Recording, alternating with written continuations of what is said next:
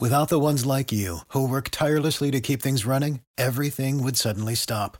Hospitals, factories, schools, and power plants, they all depend on you. No matter the weather, emergency, or time of day, you're the ones who get it done. At Grainger, we're here for you with professional-grade industrial supplies. Count on real-time product availability and fast delivery. Call, clickgrainger.com, or just stop by. Grainger, for the ones who get it done. One semester of law school. One semester of criminal justice. Two experts. I'm Kristen Caruso. I'm Brandy Egan. Let's go to court.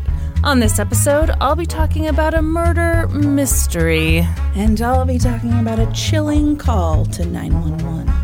Ooh. Yeah. Okay. Kristen. Poor taste. Yeah. Mm-hmm. I often start this podcast off in poor taste, and I end it in poor taste. And poor taste through the middle. You know what? This is just a bad podcast. It's what it is. Oh, it's about time someone said it. That's right. Anyway, how you doing, Brandy? I'm doing great. How are you doing? I'm good. We're about to go on break. Yeah, it feels like the last day of school before summer vacation. Mm-hmm, mm-hmm. Yeah. Yeah, everyone. You're going to miss us so bad. Ooh. You know what you should do if you miss us? You should sign up for our Patreon. Yeah, you should. Because we're leaving for a month. You won't hear from us for a month. For a month. And we won't be thinking about you at all, but you'll be thinking about us. That seems rude. I don't condone the way that Kristen is talking to you all.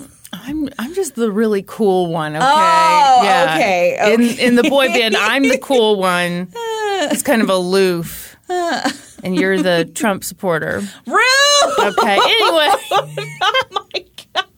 Ma'am, is your phone going off? Is that what I'm hearing? Yeah. What? Hold on. Sorry. I don't have my watch on today. Hold on. I got it. Check. It's all taken care of. Good of you to, join us. Usually my phone doesn't go off because my watch is on and you can't hear my watch going off. But I walked out of the house without my fucking watch and my engagement ring. Who am I? Trying to pick up someone new, Brandy? No. I saw the way you were looking at our waitress. But here's the deal. What? So I was talking to David on the phone as I was driving to drop London off. This is so you knew I was driving a car. Yeah, everyone. Brandy pretended to hold a steering wheel just then. And I was like, oh my gosh, I walked out of the house without my engagement ring. And he said, I noticed you did that yesterday too. And I did. Yesterday morning, I got up and I worked out first thing. But of course, I put my watch on because if I don't track my workout, it doesn't even count. That's exactly how I feel about mine. It's like, what a waste if I don't get those minutes. Exactly. And so I put my watch on but not my ring. And it's such my routine to put them on at the same time. Mm-hmm. So 2 days in a row, I'm not engaged, apparently. Yeah, you're one of those freaks who takes off your ring. I don't like – I think this goes back to that whole, sensory thing. I don't like the feeling if my hands swell while I'm sleeping, my ring gets too tight. My hands change size dramatically based on if I'm hot or cold. I think that was the O.J. Simpson.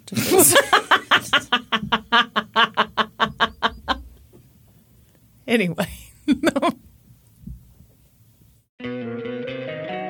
Don't you love an extra $100 in your pocket? Have a TurboTax expert file your taxes for you by March 31st to get $100 back instantly. Because no matter what moves you made last year, TurboTax makes them count. That means getting $100 back and 100% accurate taxes only from Intuit TurboTax. Must file by 3/31. Credit only applicable to federal filing fees with TurboTax full service. Offer can be modified or terminated at any time. My ears are bothering the shit out of me. What do you mean? Okay, because you did that kit? I did do the kit. Is that what it is? Yes. Okay, because I told you, we had a whole conversation about how you're not really supposed to put Q-tips in your ears. And so when I was here last week, you unboxed Yeah. What I was convinced was a sex toy. I'm always worried you're opening sex toys anytime I'm around. Literally, anytime we get a delivery, Brandy's looks away when I open the package because I sometimes can't remember what I've ordered. And she's always convinced it's going to be a dildo, just every time. How often do you think we order dildos? I don't know. Not often enough that you need to be worried about it. I'll tell you that. Anyway, so I like looked into it, and apparently, you know, you're supposed to do these little drops in your ear. Yeah. Well, I don't know. Well, what'd you do this just now for? You stretched that ear way out. What are you trying to say? I was afraid it was going to pop right off your head. I want it to pop off my head. It feels clogged. It feels. Anyway, this is not important to the podcast. Please tell us about a chilling 911 call. I will tell you about a 911 call, but first I have to give you a disclaimer on this case.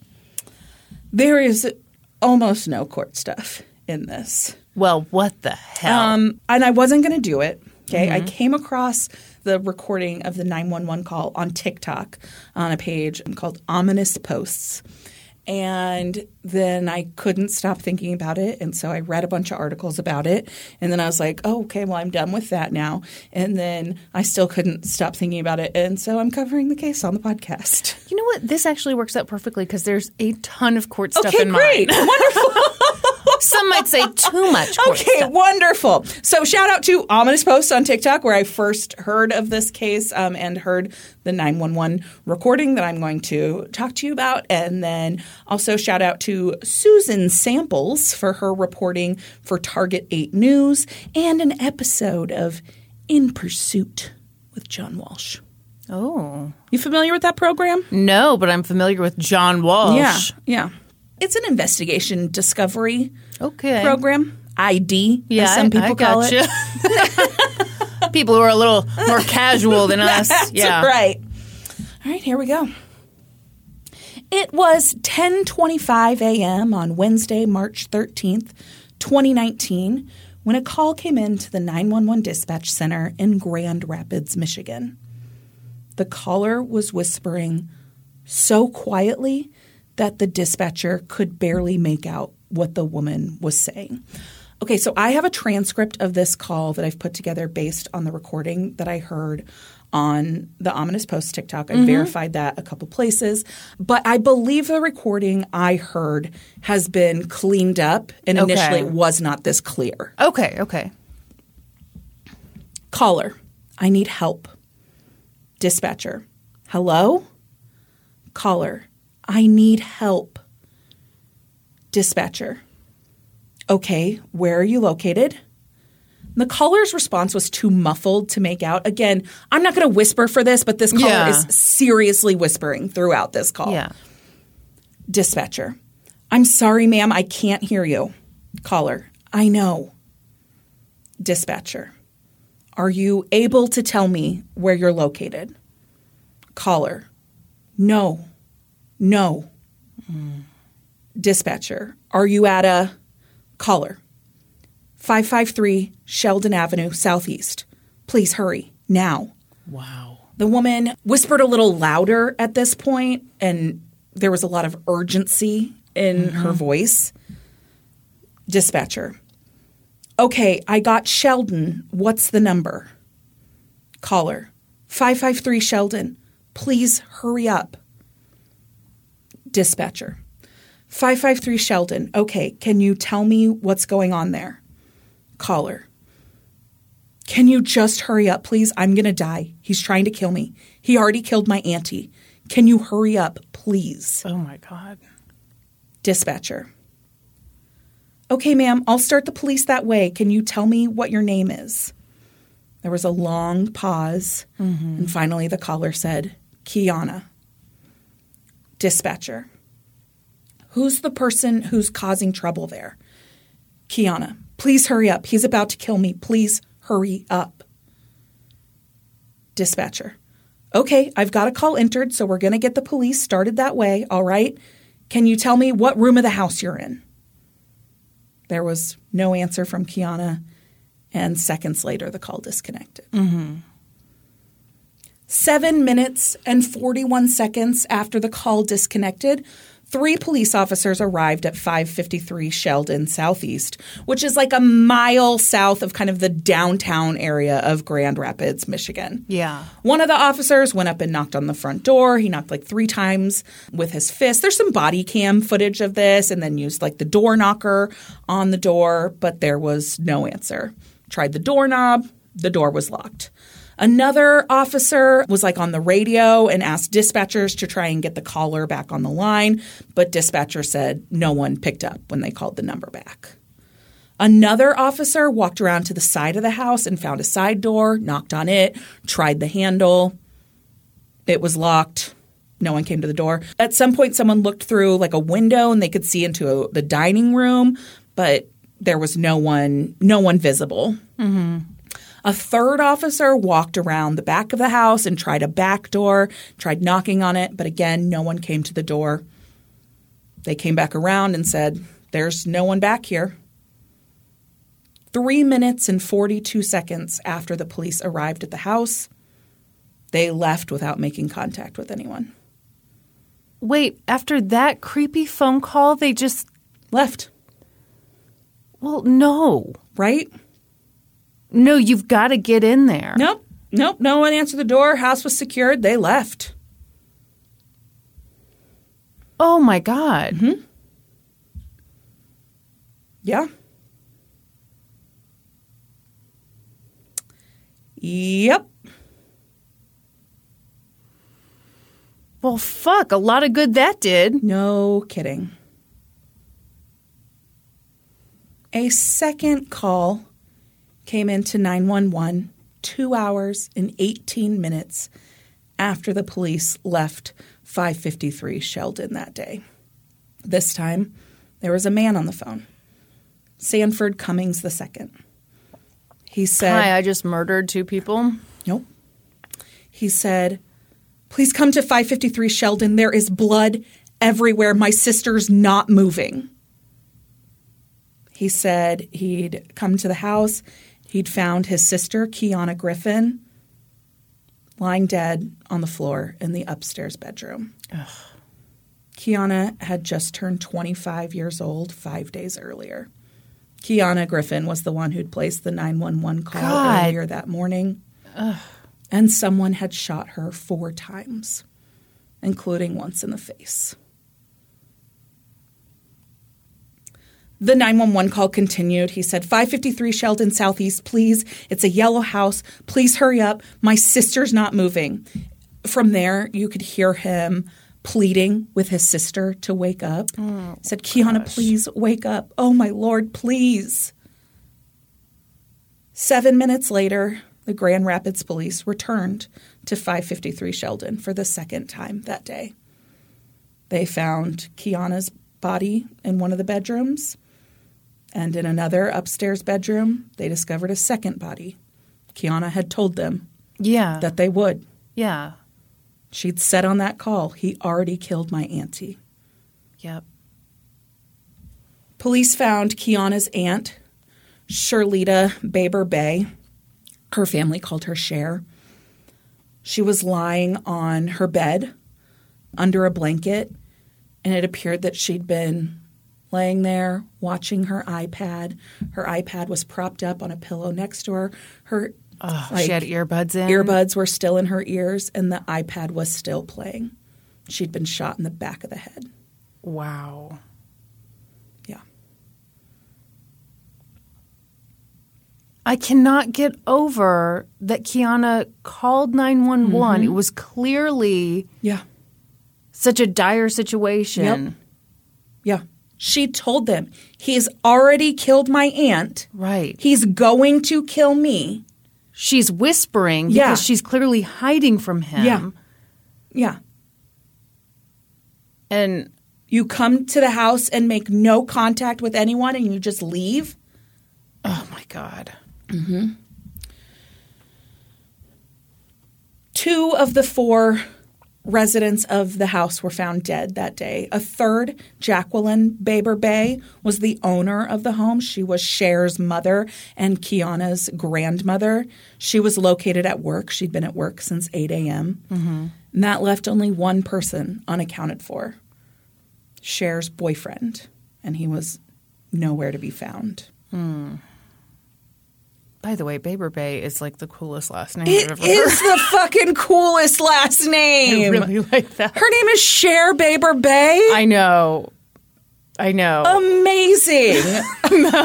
Yes. Cher's boyfriend, Jay, had lived in the home with her for several years by now. So the news articles say that he'd lived there for more than 2 years, but Cher's mother, Jacqueline, said that he'd lived there for 6 years on the episode of In Pursuit with John Walsh. Well, that first one's not wrong. Yes. I mean, that's quite a discrepancy, but I feel like Jacqueline would know how long this man lived in her house. I am over 2 feet tall. I'm also over 5 feet tall. Right. Jacqueline said that the family only knew him as Jay. They knew very little about him. Like they didn't know his last name? No. This dude had been living there for years? And oh, They my. only knew him as Jay. Cher, Jacqueline's daughter, one of the victims, Jay's girlfriend, was really sweet and trusting, but not social at all. Okay. Very shy, and Jay was her first real boyfriend. And she was, I mean, well into adulthood. Like 30s? 40s. Oh, wow. And this Yeah. is her first relationship? Yes. Okay. Yeah. They said they really kept to themselves. They spent most of their time in their bedroom. Jay would come down to eat, was about it. If there was ever like a family gathering, he'd disappear to the room, especially if anybody like was taking pictures or Oh, God. anything like that. Yeah. So in this case, the court stuff has already happened. Jay didn't have a job or a phone or any kind of social media presence. What year was this? This was 2019. Yeah. Okay. The only thing that the family knew about Jay was that he had spent a little bit of time in jail for falling behind on child support payments. This is pretty hard to pay child support when you're not working any kind of job. Damn near impossible, I would say. Yes. It was actually that time that Jay spent in jail that led to police being able to reveal his true identity.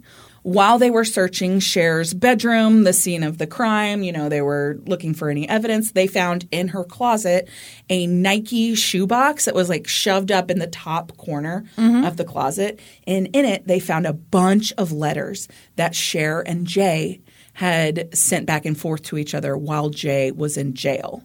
Okay. And because he was in jail, the letters were addressed to his legal name, Daryl Brown. Okay. But he signed all of the letters Jay. All right. They read some of the letters, and it seemed that Jay was very complimentary, very Sure. I mean, they're love letters. absolutely, yeah, very charming. They were absolutely love letters. Was he in jail or prison? He was in jail. Okay. He was serving, a short stint in jail. Gotcha. For the getting behind on child support. Right. Okay. So having his real name now, they were actually able to search Daryl Brown. They were able to locate a mugshot for him, and they were able to get Jacqueline and a couple of neighbors to identify that that was, in fact, the man that everybody knew as Jay. In the course of this search, they also found some pretty good evidence at the scene. They found a box of ammunition that had been kind of thrown to the side in Cher's room. There was outside of the house, on the grounds around the house, they found a plastic Menards bag, and inside that bag was a gun. Oh, wow. And they were able to determine that that gun matched the casings that were found at the scene. It was the murder weapon. They also found the box for that gun in Cher's bedroom. And inside that box, there was the gun's serial number and its purchase permit, which included the name of the person who had purchased the gun. It was not Jay or Daryl Brown, as his real name was. As his real name was. Yes. Beautifully said. His true identity. Well, but I mean, if Jay's just a nickname, people are allowed to have nicknames. Absolutely. But this is not the case. All right, just someone okay. going by a nickname. Okay. It's an alias. It is an alias. Just like Jennifer Garner. I never saw that show. When they tracked down the purchaser of the gun, it turns out that it was a woman, as I mentioned already, purchased the gun like in 2017 and had reported it stolen. I'm sorry, that's not correct. She purchased the gun sometime earlier but had reported it stolen in 2017. I don't actually have the purchase date of it. God damn it. I'm sorry. This is sloppy. Yeah. Turns out that same woman had filed a police report in 2018 saying that she'd received a bunch of harassing text messages from her ex-boyfriend, Jay. Yeah. Yeah. Are you trying to say he took this gun from her? That's correct. He What the hell? He stole the gun, and the gun was found at the scene. It's the murder weapon. Mm-hmm. That's the gist of it. All right. The woman reported that Jay had been super controlling in the relationship. It's what ended their relationship some years earlier. And further investigation into Daryl Brown discovered that this was a theme in his past relationships as well. So when they're looking into him, they come in contact with this guy, Reverend Robert Dean. He was the leader of a Grand Rapids church, and he had actually come to meet Daryl Brown several years earlier when he'd found him looking kind of disheveled and rummaging through the church dumpster. The Reverend reached out to him, talked to him, and he learned that Daryl had no place to stay. And so he'd offered him a room at the church in exchange for help with kind of odd jobs around the church. And initially it went really well. The Reverend said that he was super helpful. He shoveled snow, he cut the grass, did Well, yeah, that's whatever. such a great arrangement. Absolutely. And it gave him a place to stay. The Reverend said, I don't think there was anything quirky, nothing that would, catch your attention. He was totally unassuming, totally mild-mannered. But 3 months into Daryl Brown's stay, the Reverend said he got a phone call from a woman who said that she had been dating Daryl Brown. And she said, I know you're the pastor at the church he's been staying at. Can I please come and talk to you? And so the Reverend invited her in, and they sat down in the church office, and she said she was currently in a relationship with Daryl Brown and that things had not been going well. Daryl was very controlling and, in fact, had forbidden her to talk to any men, which was a problem because she was required to do so for her job. Also, I mean, it's just part of living. Yeah. So she explained to the Reverend that she was hopeful they could maybe have like a counseling session and the Reverend could talk some sense into Daryl Brown. And the Reverend was like, Should she really have been calling this Reverend, though? well, he is a man. Yeah. So, yeah, you'll see how much Daryl Brown likes that in just a minute. So they're sitting there having this conversation. The Reverend said she was very nice, great manners. And, he could tell that she was afraid of Daryl, which surprised him because he seemed so polite and mild-mannered to him. Yeah, some guys are really polite to other dudes. Yeah. So as the Reverend and this woman are sitting in the Reverend's office, in bursts Daryl Brown. And the Reverend looks up and he's like, oh, hey, I was just talking to you. And Daryl is like a whole different person now. The Reverend said it was like a Jekyll and Hyde situation. He said, I have forbidden her to talk to any man. Oh, God. And the Reverend said, oh, no, you didn't, and told them to sit down. This is my office. You can't tell anybody what to do. And then Daryl leapt across the room and went to slap the woman across the face. Oh, shit. Yeah. And the Reverend like jumped in between him and was like, absolutely not. You get your stuff. You are out of here today. Don't you ever speak to another person like this. Wow. Yeah. Wow. He said, you leave this woman alone. Never contact her again.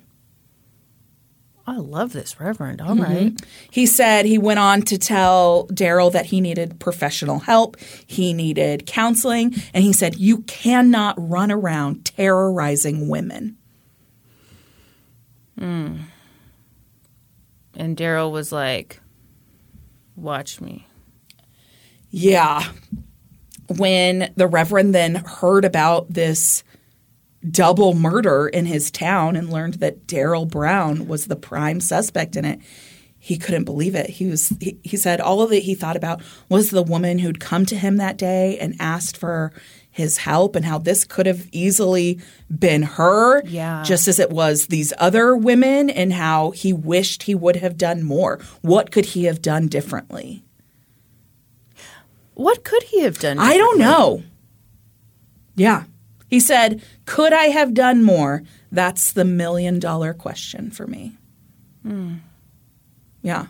I think he handled the situation in the moment perfectly. He, you know, he protected that woman and, didn't make excuses for this man, which I think is very common for people to do. Yeah. Yeah.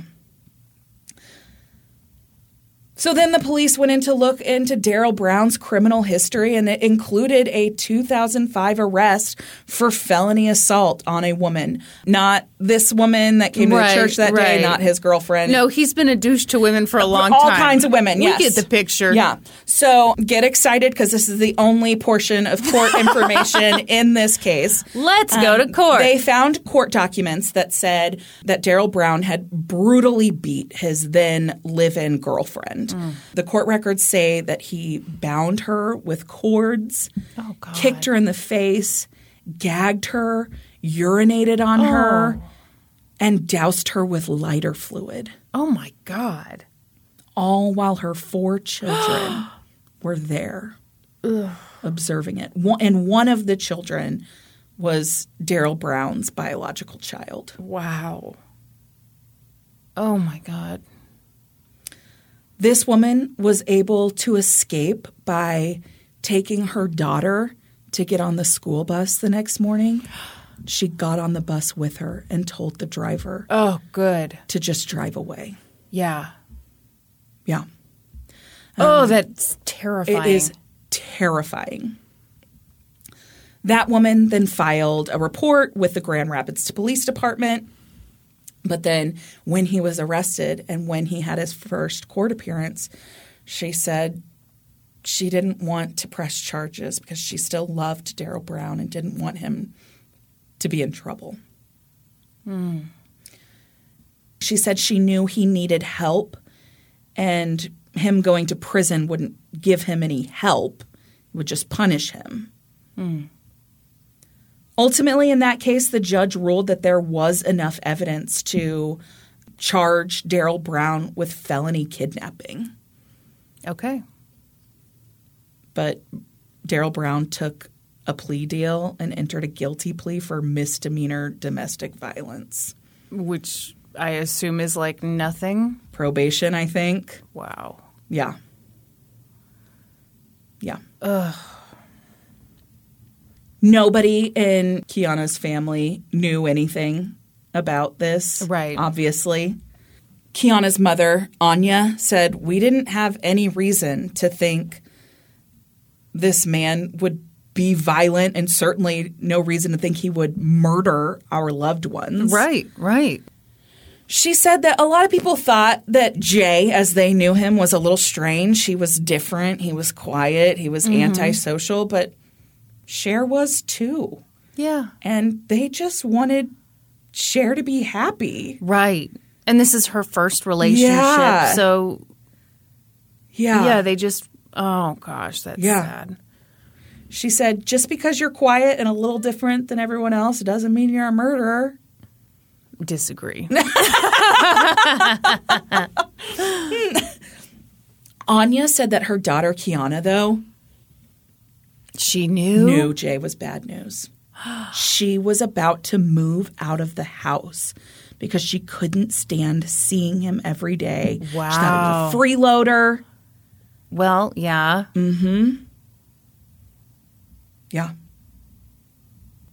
But Anya said that, they kind of just accepted it because, like we already talked about, like Cher loved this man. Yeah. And they kind of just wrote off his oddness and the fact that he disappeared any time anybody took out a camera and all of that.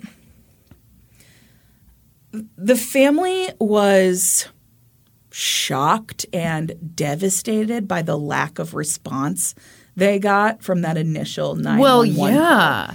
They could not believe that the police came to the house, didn't make contact with anyone, and didn't break down the door. They said, you've got someone calling saying someone's trying to kill me. Somebody's already killed my aunt. Right. And all you do is knock on a door. What if she was tied up inside?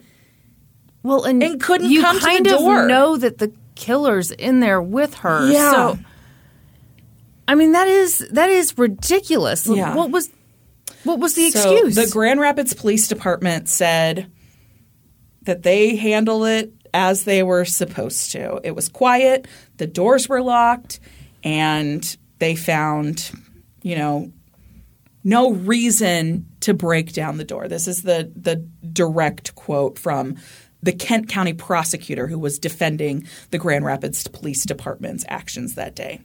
He said, there was no blood. It was a shut-up house.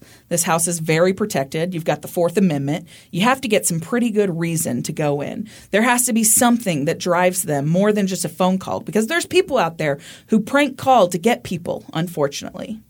We take and answer every call for service based upon the information that is provided to us, and we investigate those calls based upon the facts at hand and follow-up that entails. We simply cannot make entry into a house short of a warrant without cause. The officers did not see or hear, nor did they have any additional information that would suggest exigent circumstances existed for them to make entry into the home. So we talked about this a little bit on a bonus episode, where exigent circumstance is what allows police officers to force entry into a home without a warrant when they believe someone inside the home might be in imminent danger. right, like a phone call. Where Like a phone call where they said, he's trying to kill me. He's already killed my aunt. Exigent circumstance 100% existed here. And the thing that drives me nuts is, okay, I understand that there are people who might do prank calls. Well, they need to be in trouble for that. Yeah. That doesn't mean that you Yeah. treat all of these calls like prank calls. I also read a quote that sounded so fucking victim blamey to me. That was like, well, Kiana called from her cell phone, so we couldn't prove that she was at the house. Had she called from a landline, Okay, it's 2019. How many people have landlines?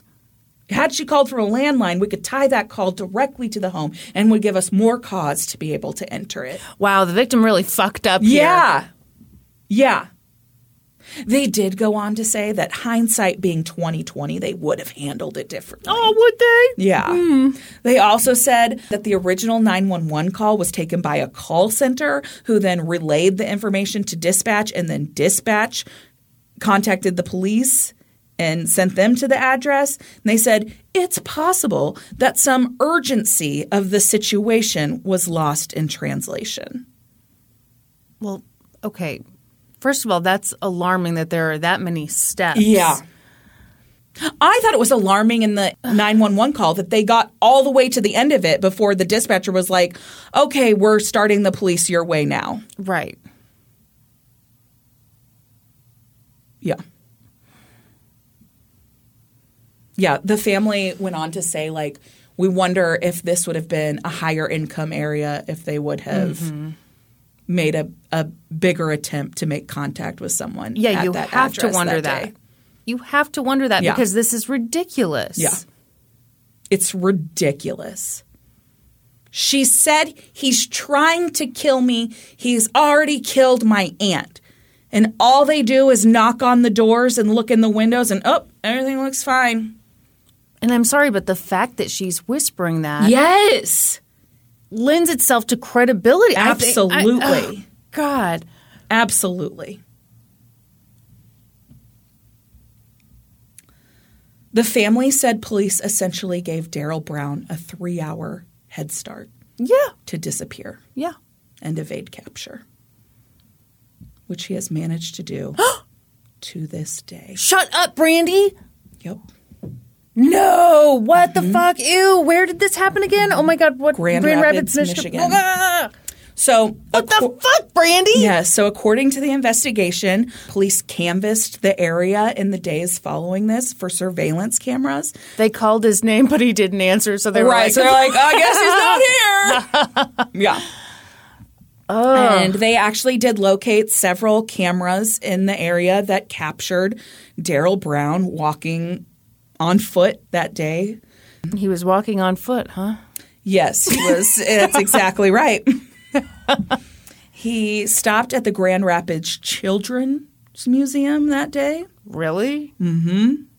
Entered the building. He was seen on camera entering the building about 3:24 p.m. that day. So several hours have gone by by that point. Police have already responded to the second phone call Right. by that point. So he enters the building. He talks to an employee at the front desk. He says he knows someone in the building and asks if he can try and find them. And the person at the desk was like, no, you can't just go wandering around the museum.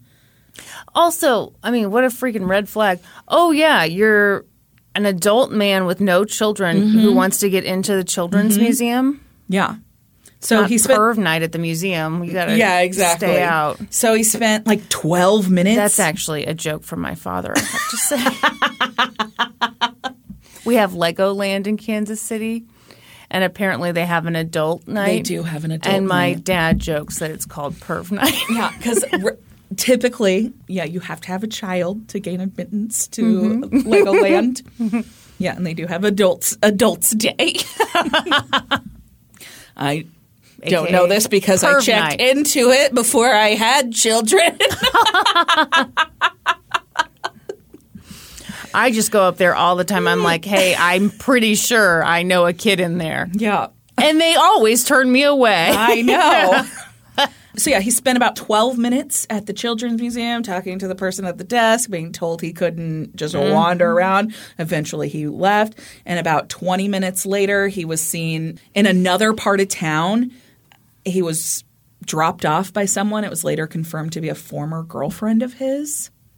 And after that, he vanished. Fuck. No sign of him. They said the most unusual part about this case is how he has just been able to completely disappear. But because he had no phone, no social media presence, they have nothing to track him. And I mean, he must have a way of targeting and charming vulnerable women who will take him in. I mean, clearly that has to be where he is now with some woman, right? Yeah. They said they believe he must be getting help from family or friends. Reporter for the Target 8 news team actually tried to make contact with his family. They tracked down some family in the Grand Rapids area and knocked on the door. And a woman answered and told her to get her ass away from their house. Yeah. I mean. Yeah. It appears that Daryl Brown has been able to live off the grid for years leading up to this. And so he's been able to maintain that Yeah. now that he has. What's he look like? Okay, hang on. Hold on. Stop. I'm not done. Okay, I'm sorry. I thought we were wrapping up. I'm getting there. All right. I'm getting there. 3 years after the murder of Cher and Kiana, tragedy struck the house at 553 Sheldon again. Ugh. The house caught fire, and Jacqueline Baber Bay and her grandson, Amarion Cummings, were trapped in a second-floor bedroom. Oh, my unable God. to get out. Police responded to the scene, or fire crews responded to the scene, I'm sorry. Oh, my God. and were able to get the fire under control, but they were not able to save Jacqueline and her 5-year-old grandson. Oh. The cause of the fire was determined to be unintentional. The night before, the family had held a vigil for Cher and Kiana and had left candles burning in their honor on the porch. Oh, no. And it had started the fire. The house has since been bulldozed. God. Mm-hmm. Oh. As I said, to this day, Daryl Brown remains at large. In February of 2020, he was officially charged with 2 counts of murder for the deaths of Sherlita Baber-Bay and Kiana Griffin. In January of 2021, Daryl Brown was added to the U.S. Marshals 15 Most Wanted Fugitives list, and he remains on that list today. This is the official U.S. Marshals statement. Okay. Daryl Brown's alleged crimes make him a significant threat to the public, so it is crucial that we locate him. Our deputies, along with our federal, state, and local law enforcement partners, are determined to bring Brown to justice. With a reward of up to $25,000 being offered, we're asking anyone with information about Brown's whereabouts to come forward. The U.S. Marshals and Michigan authorities believe Brown fled the state after the murders and may be receiving assistance from family members and associates to elude arrest. Daryl Brown has lived in Grand Rapids his entire life, but he has relatives in Wisconsin, Arizona, Georgia, and Ohio. With ties spanning this far and wide across the country, we are broadening our search and asking the public to remain vigilant. He looks very unassuming and could literally be standing behind you in a grocery checkout line. Brown is 5 foot 8 inches tall. He's a black male with black hair and brown eyes and weighs approximately 180 pounds. Additionally, he has used the aliases J.J. Robinson, Michael Richardson, and Marcus Wright. Daryl Brown should be considered armed and dangerous. If spotted, do not approach him. Anyone with information should contact the nearest U.S. Marshal's office, the U.S. Marshal Services Communications Center at 1-877-WANTED-2 or online via the web or an app at usmarshals.gov/tips. Online via the web, everyone. Yeah. Wow. Yeah. May I look him up Yes, now? absolutely. Okay. And Daryl is spelled Darrell. So it's Darrell. It's pronounced Daryl. Everything pronounced. I thought it was Darrell too. That's how I read it. But all of the stuff I listened to pronounces it Daryl. Why is it coming up Darrell Brown Leanne Rhymes? What? I don't know the answer to that. He is now shacking up with I don't Leanne think Rhymes. that's true. No one's – oh, I misspelled Daryl Brown even after you spelled it for me. Excuse me. Okay. Clickety-clack. Oh, yeah, he does look very unassuming. Yeah. He's kind of sweet looking. Okay. His middle name, I assume, is pronounced Damon, but it is spelled Demon. Well, Yeah. that's perfect. Just putting it out there. Are you sure? Is that his legal That's middle not, name? that is his legal name. I'm not making that up. That is wild. Yeah. Oh, jeez. Mm-hmm. Oh, I'm seeing this photo of John Walsh. Mm-hmm. He looks pretty serious. Yeah, he's very serious.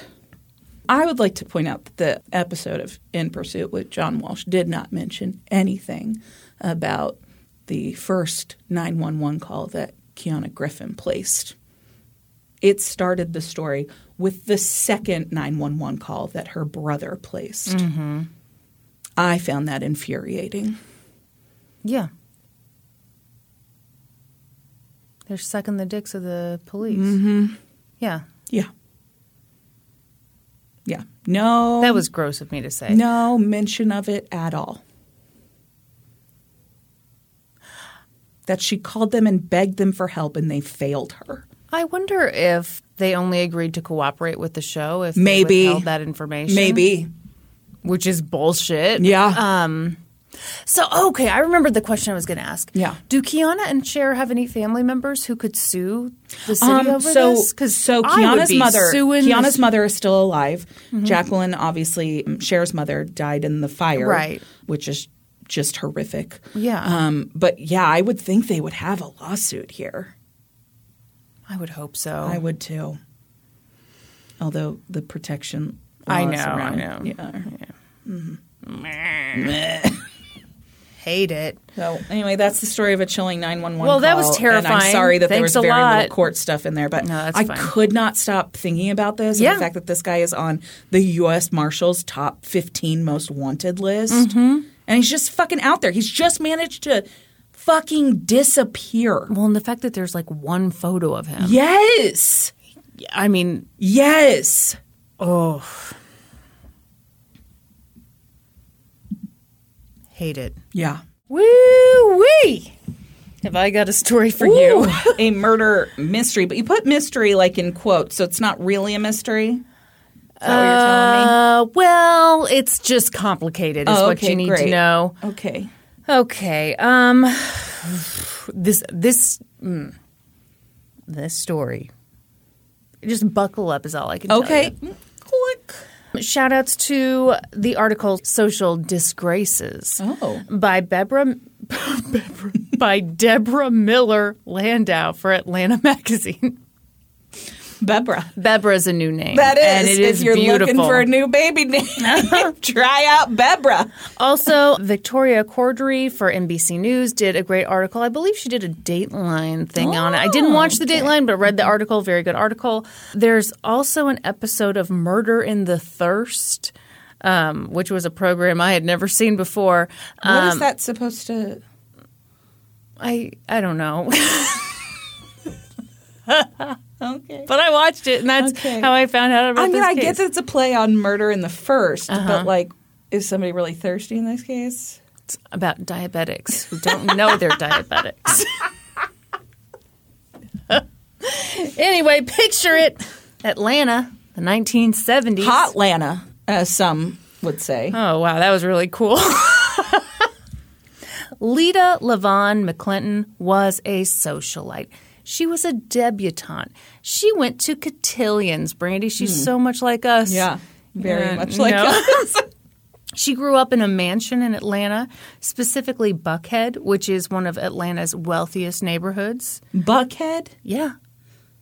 Like the head of a buck. I know. It makes me think of a deer on a wall. Yeah, I mean, it was founded by a deer on a wall.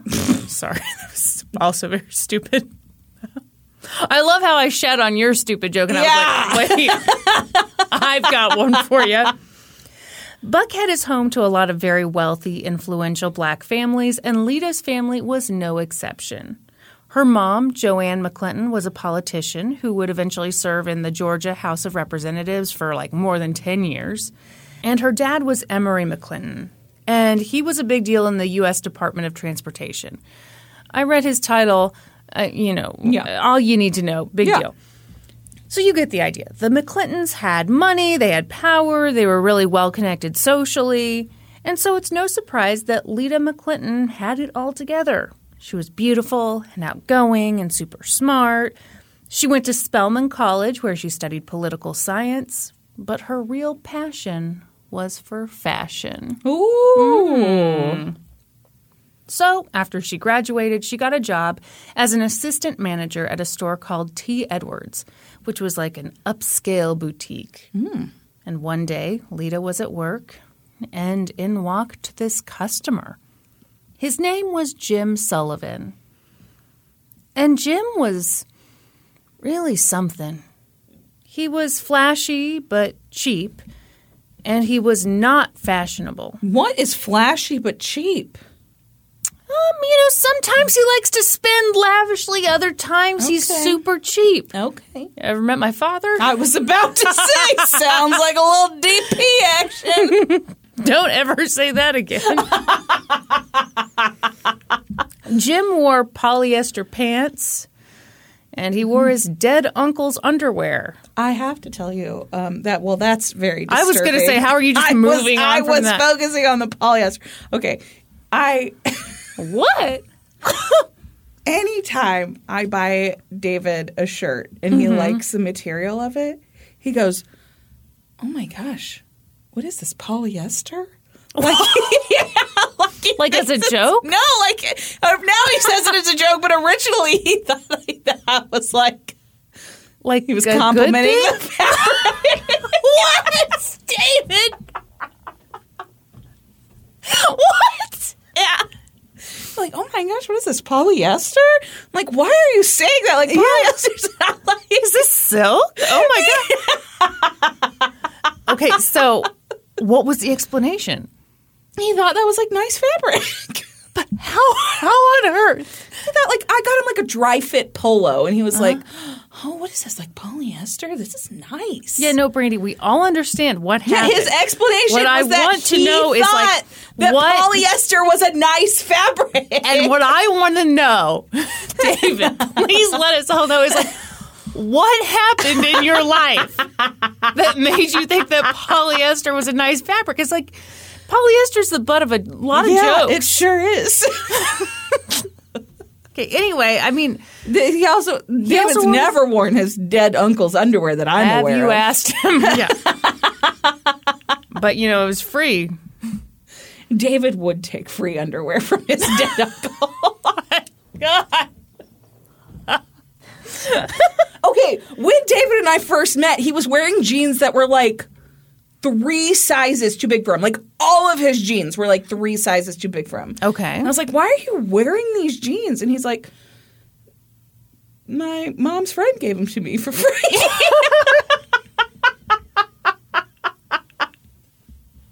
I'm like, oh, okay. Are we hearing that you basically gave him a whole new wardrobe? 100% gave the man a new wardrobe. Yeah. Yeah. These are the facts. Did you buy him new underwear? Yeah. Wow. You went Yeah. top to bottom, That's right. tip to tail. I actually just got him some new jeans, and he loves them. I ordered him 1 pair of American Eagle jeans, and he was like, "This doesn't even feel like I'm wearing jeans." I mean, if I wasn't looking, What is this, polyester? I could swear I'm wearing sweatpants right now. And then he asked me if I would order him 3 more pairs. I mean, I joke, but like, to me, there's nothing that feels worse than a pair of jeans. Yeah, that's how David was. Yeah. No, I hate jeans. Yeah. I hate that jeans are normal. I wish it was like, I don't know. I wish it was like as often as you wear a tuxedo, that's as often as you wear jeans. I wear jeans like every day. I know. You're a freak. What's wrong with you? I love jeans. Why? They're so stiff. Mine are not. Okay. Anyway, that's not the point. Okay. Anyway, this guy wore his dead uncle's underwear. For free. Jim wore ugly glasses. What? Describe them. They were like the horn-rimmed kind. It's the 70s. Yeah. You just need to know they were very cheap. Okay, great. Okay. But he was kind of charming. Mm-hmm.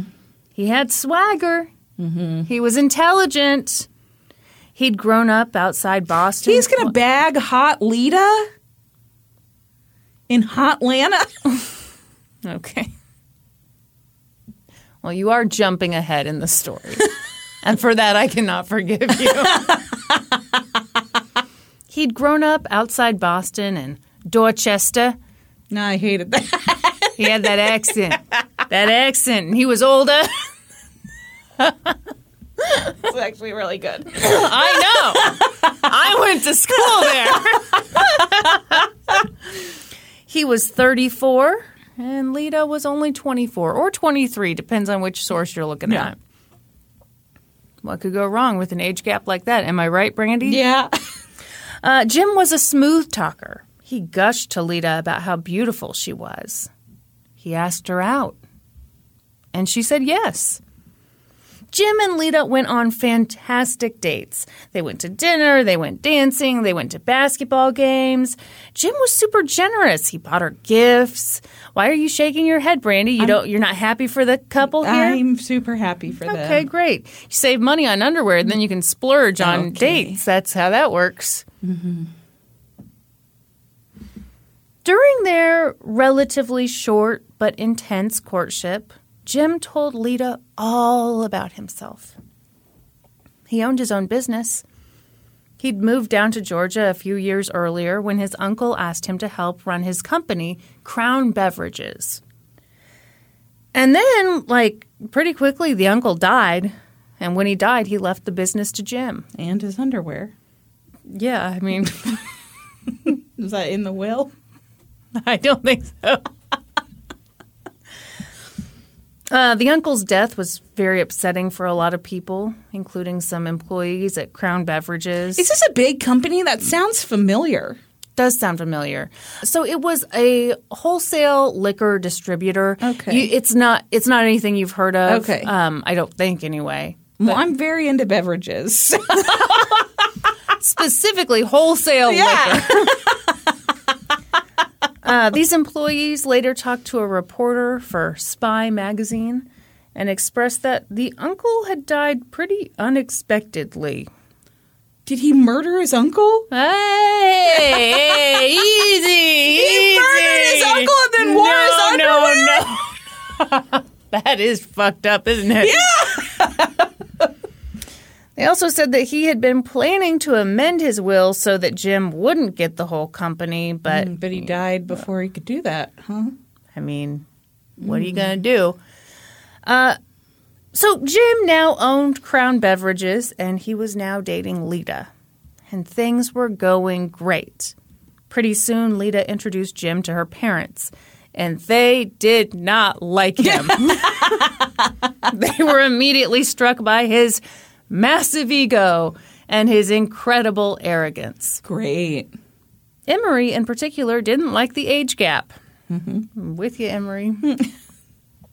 But there was no time for doubts, because within just a few months of dating, Jim proposed and Lita said yes.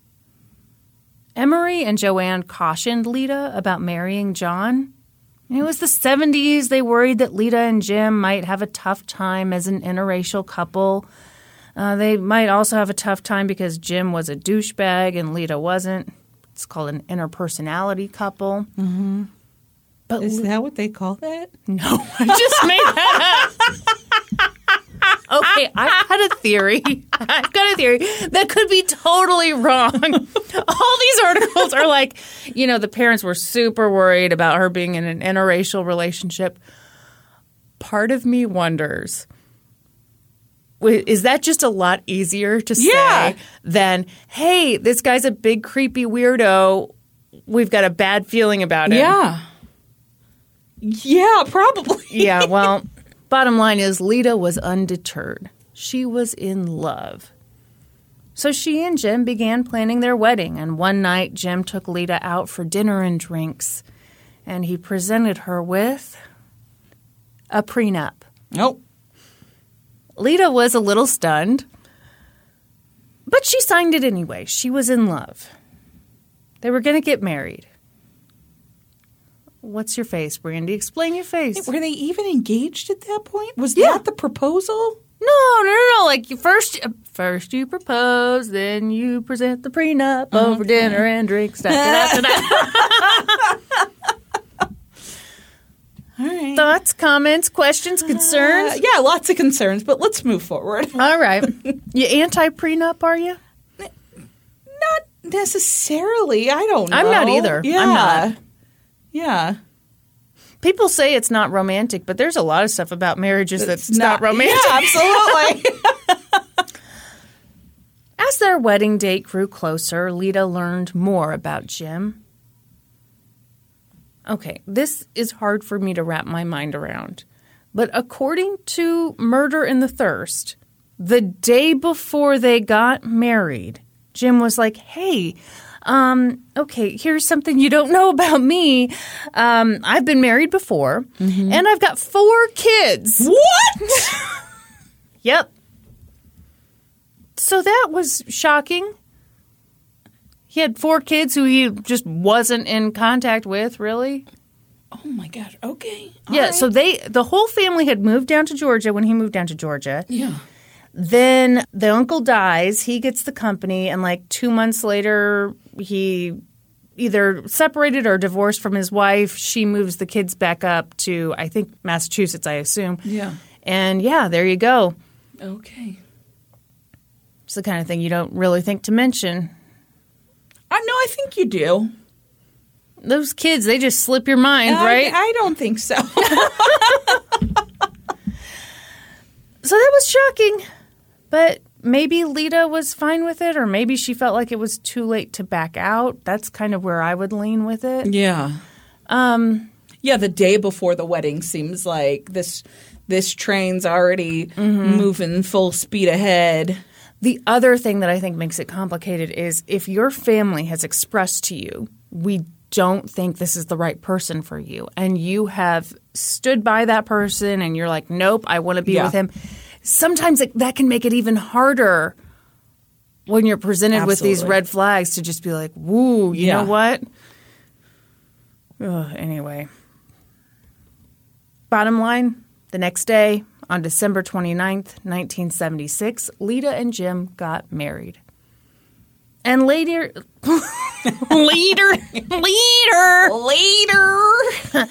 the Boston accent sounds stupid. Mine, wonderful. Later, they moved into a beautiful home located at. Oh shit! Hold on. You're not going to find good pictures of it, but you know. I don't fucking care. Give me the fucking address. Whoa! 1276 Nottingham Drive, Macon, Georgia. Like a Robin Hood theme here? That's right. There's little tights. This is just pictures of the woods. I tried to tell you. Can you and tell you us told about- me you didn't fucking care. Can you tell us about the trees? You know what? I don't have anything written down in the trees, but you know that when I did my Google image search, I was like, oh, God, I just love it. Because everyone, first of all, the houses are tucked into the woods, which I love, but also along the street, just lines of trees. Mm-hmm. And it reminds me of when we go to North Carolina. Okay? Anyway, some people care. Others are named Brandy.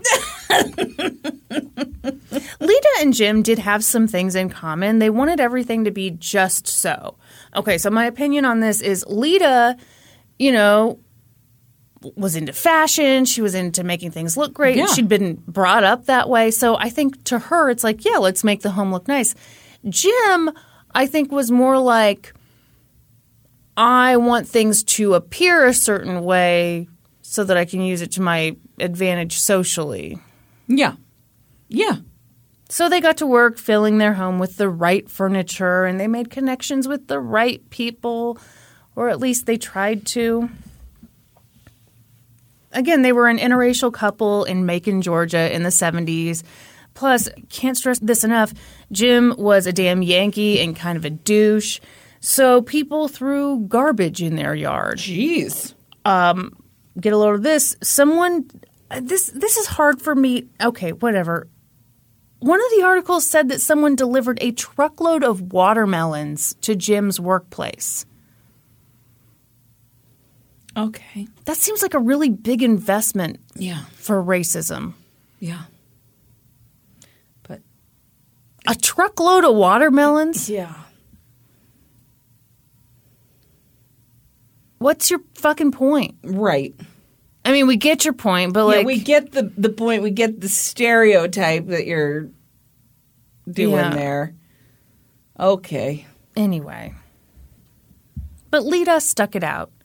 She dealt with plenty of racism before, so she had pretty thick skin. So she kept doing her thing. What? I do wonder. So, okay, it's the 70s. Uh-huh. Cash on delivery used to be a thing with shipments back then. You could place an order and you didn't have to pay for it until it was delivered. How do you know this? I don't know. It's just in my brain, okay? So maybe they did it like that. Okay, that makes way more sense because I'm Yeah. just thinking like that's like a weirdly big investment. Like Yeah. Yeah, I would guess that they were able to order it COD and then, racism free of charge. Beautiful. Mm-hmm. Okay. Yeah. Save money, be racist. That's right. Lita's career continued to flourish. She did a lot of charity work. She worked on beauty pageants, and life was just great. Or was it? There were rumors that Jim was cheating on Lita. And I don't think Lita wanted to believe the rumors. Mm-hmm. But then one day in 1982, while Jim was out of town, a card arrived for him in the mail. And Lita opened it, and it was from a woman. It read, "Missing your kisses at Christmas." Ugh. Sweet. So Lita hopped in her car and drove to the return address. Yeah. That's good. Probably dangerous, but... Well, I mean, she went and talked to the woman, and the woman was truthful. Unless the articles just left out all the drama, it just sounds like the woman confirmed that, I've been in a relationship with this man since the summer. Yeah. So Lita was devastated. Yeah. She confronted Jim, and he was like, "What? I would never cheat on you." Got super angry. He's like, "How can you accuse me? Oh my!" Yeah. He gets all angry. Yeah. We love it. Yeah. So maybe Lita believed this. Maybe she just made peace with what had happened. Bottom line is, around this time, Jim asked her to sign a postnup. What? Didn't she already sign the prenup? She signed a prenup, but you can do a postnup. Yeah. So a couple of places had this different ways. Some were indicating that the postnup was kind of stingier than the prenup. Okay. Another one, and I think this makes more sense in the timeline if she just caught him cheating, was that the postnup was maybe a little more generous than the prenup had been. Yeah. Anyway, she signed it. Mm-hmm. And in 1983, Jim sold Crown Beverages for $5 million. Wow. Adjusted for inflation, about $14.5 million. That's a chunk of change. It sure is. Jim was thrilled. He was like, "Woohoo! Let's get the hell out of Georgia." Say, "I'm rich, bitch." Basically. Yeah. He wanted to move to West Palm Beach. But Lita didn't want to leave Georgia. Georgia was her home. It was where her family lived. It was where she was comfortable. All right. So Jim just ignored her and bought a house in Palm Beach. Cool. Located at... Okay, see, I still have my browser up and ready to go. 920 South Ocean Boulevard, Palm Beach. It is beautiful. Oh, shit. Yes. What the fuck? 9 beds, 11 baths? It is wild. I mean, it's a historic home. The Zestimate is $44 million, everybody. It is wild. The fuck? Mm-hmm. All right. So he bought this beautiful, massive house, which is right on the ocean. It is, in fact, right on the ocean. I mean, would I lie to you, baby? Would I lie to you, baby? He bought it without giving Lita a chance to look at it first. Although, could you really be too bad? 22,000 square feet. Is that too many for you? That's a lot. Yeah, this place is massive. Oh, my gosh. But the bottom line is Lita didn't really want to live there, but that was too damn bad. Yeah. Jim hired a moving company and moved their stuff out there and started making new friends. He wanted to be accepted into the elite circles, so he did all the right things. He played tennis, he took flying lessons, he hosted lavish parties. But Lita didn't fit in. You didn't talk about these palm trees at all. I am telling you an exciting tale here, and you're just still looking at that Zillow listing, aren't you? Well, okay. Is there something you'd like to discuss? The Redfin listing has pictures. Shut up. Are you serious? Yeah. Okay, I read somewhere that Yoko Ono used to live in this place, but I couldn't find that anywhere else. So I decided not to say it, but here I am saying it anyway. Yeah, the Redfin. Listen, that is some ornate tile work in this mug. Oh my God, it's beautiful. It is gorgeous. Oh my God, this place is. Oh my God. You know it's amazing when the ceilings are breathtaking. God damn, this place is so cool. Yeah. It was done by Swiss architects, if you must know. I must know. Thank you. Ugh. Whew. Whew. Shit. Okay. All right, you gotten a good look at the place. So they're in this new environment, but Lita didn't fit in. She'd fit in just fine in Atlanta's more diverse upper crust society. Yeah. But in Palm Beach, she was often the only black person in these social circles. Yeah. And often when she answered the door to her own home, people asked her if the lady of the home was available. Ew. Yeah. So Lita wasn't really welcome. Mm-hmm. And she felt like people were kind of letting her know. Yeah. Jim also struggled to fit in, but his struggles seemed more related to his personality than anything else. But then he discovered a new way to fit into his new surroundings. He just left Lita at home and he went out and had affairs. Neat. So cool. Lita caught on to what he was doing. At one point, she found a blonde hair in her bed. When she confronted him about his infidelity, he responded by getting super angry and cutting off her access to their money. Cool. Yeah. Good times. Yeah, she should be punished for that. Yeah. For sure. Mm-hmm. That was really just a fun thing he did. He liked to spend lavishly, then get really stingy. He'd tell Lita not to run the air conditioner in fucking Palm Beach. Yeah. I'm sorry. It's fucking hot there. Well, if you don't want to cool the place, don't buy such a big-ass house. Yeah. Also, this okay, there are lots of stories about how cheap Jim was. Here's one that really disturbs me. Okay. A journalist. What are you doing, by the way? I'm closing the listing because it was distracting me. I demand your full attention, ma'am. Because I'm about to tell you something that I have not been able to stop thinking about. Okay. A journalist stayed with him for a couple days. You know, in the future. Yeah. Time is whatever. Time's contract. And Jim was going to put something in the microwave, and rather than putting like a paper towel over it or like a parchment paper, whatever, he used the sleeve, the plastic sleeve that the Wall Street Journal came in. That's super fucking weird. To save money, because that was free.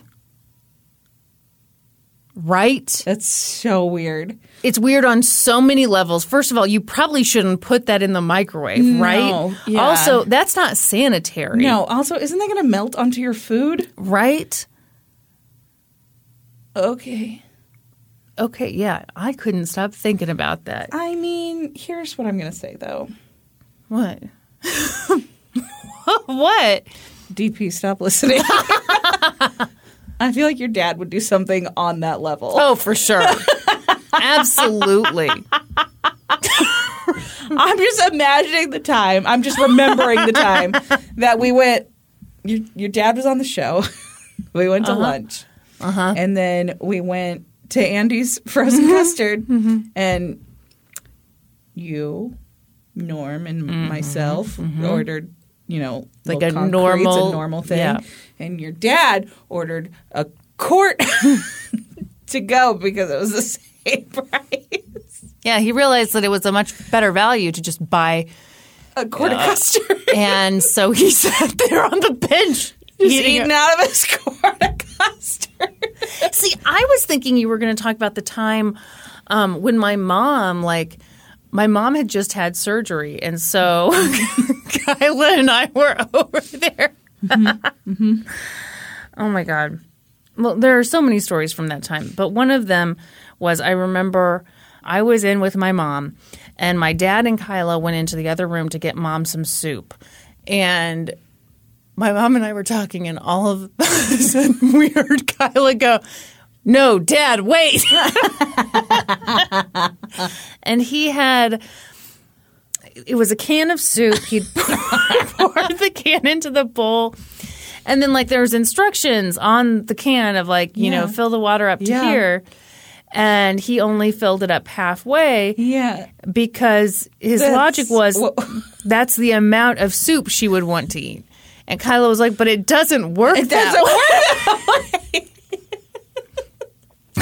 Another time, a few days later, I came by with some macaroni and cheese, and I was like, hey, you know, this needs to go in the oven, you know, 350, however many minutes. And so he's like, okay, can I just put this in the oven? And I was like, well, no, you got to preheat the oven. So, you know, I'm kind of like, geez, you know, I spent a lot of time on this mac and cheese. I'm just going to hang out for a while. So we wait for it to preheat, put the mac and cheese in. And, you know, we've been talking for a while. And then I'm like, okay, I'm going to go just, you know, take it out and, you know, however many minutes. And he goes, okay, well, I can just shut the oven off. And I was like, no.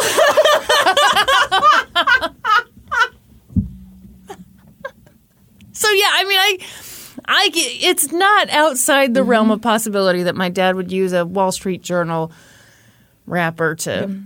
Okay, anyway. Yep.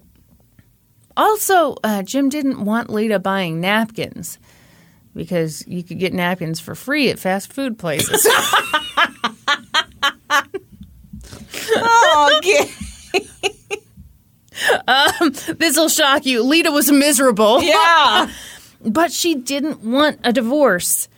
Yeah, I think that's a pretty normal thing. You know, she'd seen her parents had a good marriage. She wanted to stay married, so she started going to therapy, hoping to save her marriage. But it wasn't worth saving. Yeah. Finally, in 1984, she got Jim to agree to buy a townhouse in Atlanta so that she could spend more time back home. And, you know, I'm sure he wanted to cheat all the time. Yeah. So, sure, go live in the townhouse. The townhouse was beautiful. It was located at... I already closed the tab. I know, okay, and I'm going to have to now. force you. Okay, 3085 Slayton Drive. How are you spelling that?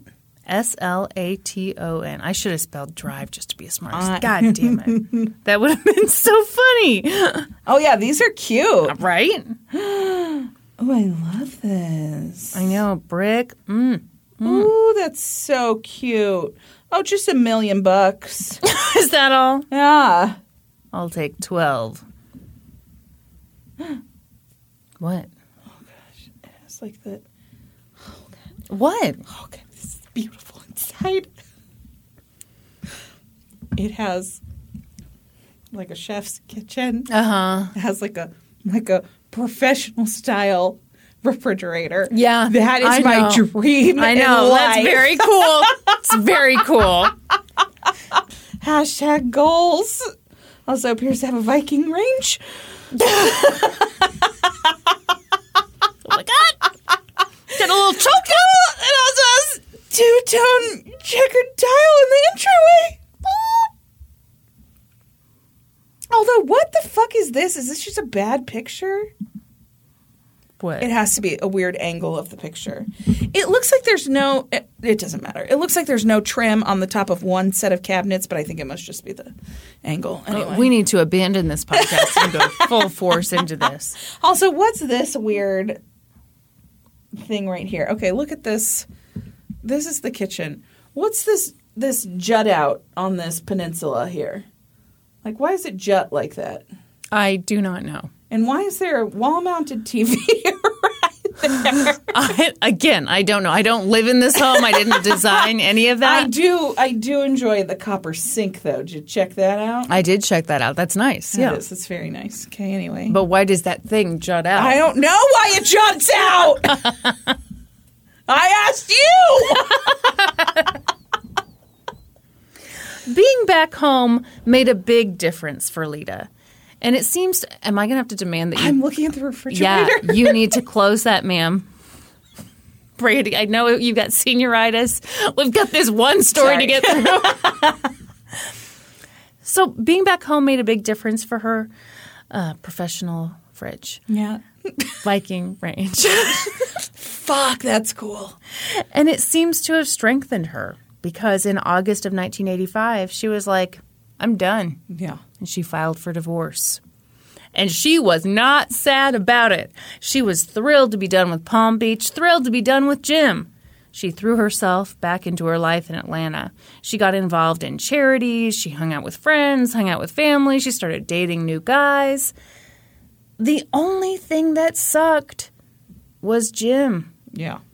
Turns out divorcing Jim was about as difficult as being married to Jim. Cool. Spoiler alert, Jim has sucked this whole time. He's been sucking since day one. He was really wound up about the amount of money that Lita would be entitled to in their divorce. Mm-hmm. Partially because there was some question about whether that postnup was valid. You know, now with more distance from her marriage, Lita saw that she deserved a more fair division of their assets, obviously, and her legal team was prepared to argue for that in court. But that was bad news for Jim. So, you know, he started making up stories. He said that she'd cheated on him a ton. He said that she was addicted to drugs.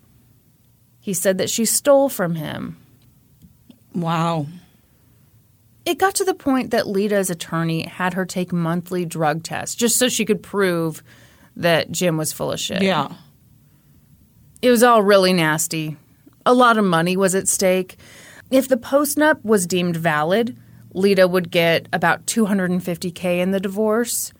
Adjusted for inflation, $636K, which really is not that much. Yeah. And then, you know, different sources have this different ways. Dateline said that she stood to get $1 million if the postnup was deemed invalid. Mm-hmm. Other sources said she stood to get half of everything. Either way, the argument over whether the postnup was valid was really important, and it would have a big impact at their divorce trial, which was scheduled for the end of January 1987. Oh, okay. Sorry. I was like, I thought she filed for divorce in 85. But yeah, it goes to trial in 87 because Jim's a terrible person to divorce, so it takes forever. Yeah. All right. That makes sense. I'm caught up now. We're I'm with it. along. Mm-hmm. So before that trial would take place, on January 16th, 1987, a judge had to make a pretrial motion on the validity of the postnup. The night before, Lita's best friend Poppy and her 3-year-old daughter spent the night at her house just to give her a little extra support during this stressful time. And that morning, Lita and Poppy got up, drank some coffee together, and at around 8:30 that morning, the doorbell rang. Lita was still in her pajamas, so she put on her robe and went to the door. And there, on the other side of the door, was a delivery man holding a box of flowers. No. Is this like in the movies? He's going to open the box up and shoot her and kill her? She opened the door wide. He handed her the flowers. And as he did, she spotted his gun. She raised the box of flowers to her face, and the man fired at her. Twice. Oh, my gosh. The second bullet hit her in the head. The gunman took off running. He was a stocky, middle-aged white guy, just running like a bat out of hell. He was such a mess that a neighbor almost hit him with her car. Oh, my gosh. Another neighbor, a guy named Bob Christensen, had actually seen the flower delivery man before he made the delivery. And the guy was super weird. I mean, Bob made note of him and almost said to him, "What are you doing here?" But kind of got a feeling like I shouldn't even talk to this guy. And then a few minutes later, he heard the gunshots. So Bob came running over to Lita's place and found her dying in the foyer. Ugh. And he called 911. He tried to make Lita comfortable, but there really wasn't anything that could be done. Poppy and her daughter were hiding upstairs. But once help arrived, Poppy called Lita's parents to tell them that Lita had been shot. Lita was declared dead later at the hospital. Emery and Joanne were devastated, but they weren't confused. This was not a murder mystery. Emery immediately said, "That son of a bitch did it." And investigators were like, yeah, probably. Yeah. But they looked into it anyway. Yeah. They had those eyewitnesses, and pretty quickly they tracked down the florist who'd sold the gunman the roses. And the florist was like, oh, yeah, I remember that guy. Okay, apparently the florist had been super sketched out by the guy as soon as he'd walked in. And the florist was like, took one look at him and was like, oh, God, I'm about to be robbed. And was just shocked as shit when the guy actually wanted flowers. Flowers, yeah. But the florist gave the police a description of the guy and a description of the guy's partner who'd driven the car that morning. Investigators also looked into Jim Sullivan, of course. They figured he had to have something to do with this. But Jim had an alibi. He'd been in Palm Beach, playing tennis, dining in a restaurant, in public, witnesses as far as the eye could see. Couldn't have been him. And yeah, his alibi checked out. He was definitely in Palm Beach on the day that Lita was killed. But Jim's phone records showed that he'd gotten calls from a motel in Atlanta a few days before the murder. And about an hour after Lita's murder, he received a collect call from a rest stop about 30 miles from Lita's house. The call lasted less than a minute. Yeah. So this appeared to be a murder-for-hire plot. Yeah. Jim had hired someone to kill his soon-to-be ex-wife because he didn't want her to get any of their money in the divorce. Duh. Yeah. There was just one problem. There wasn't a lot of evidence to back the theory up. Yeah. Common sense backed it up, but investigators couldn't find the gunman or the driver. They tracked down those phone calls from before the murder to a Howard Johnson or a Hojo. A Hojo, as they say. Mm-hmm. But the men had registered for the room under fake names because they weren't dumbasses. Yeah. So that kind of sucked. It's easier when they're dumbasses. It is. But, investigators were able to piece some stuff together. Those phone calls before the murder took place on January 13th.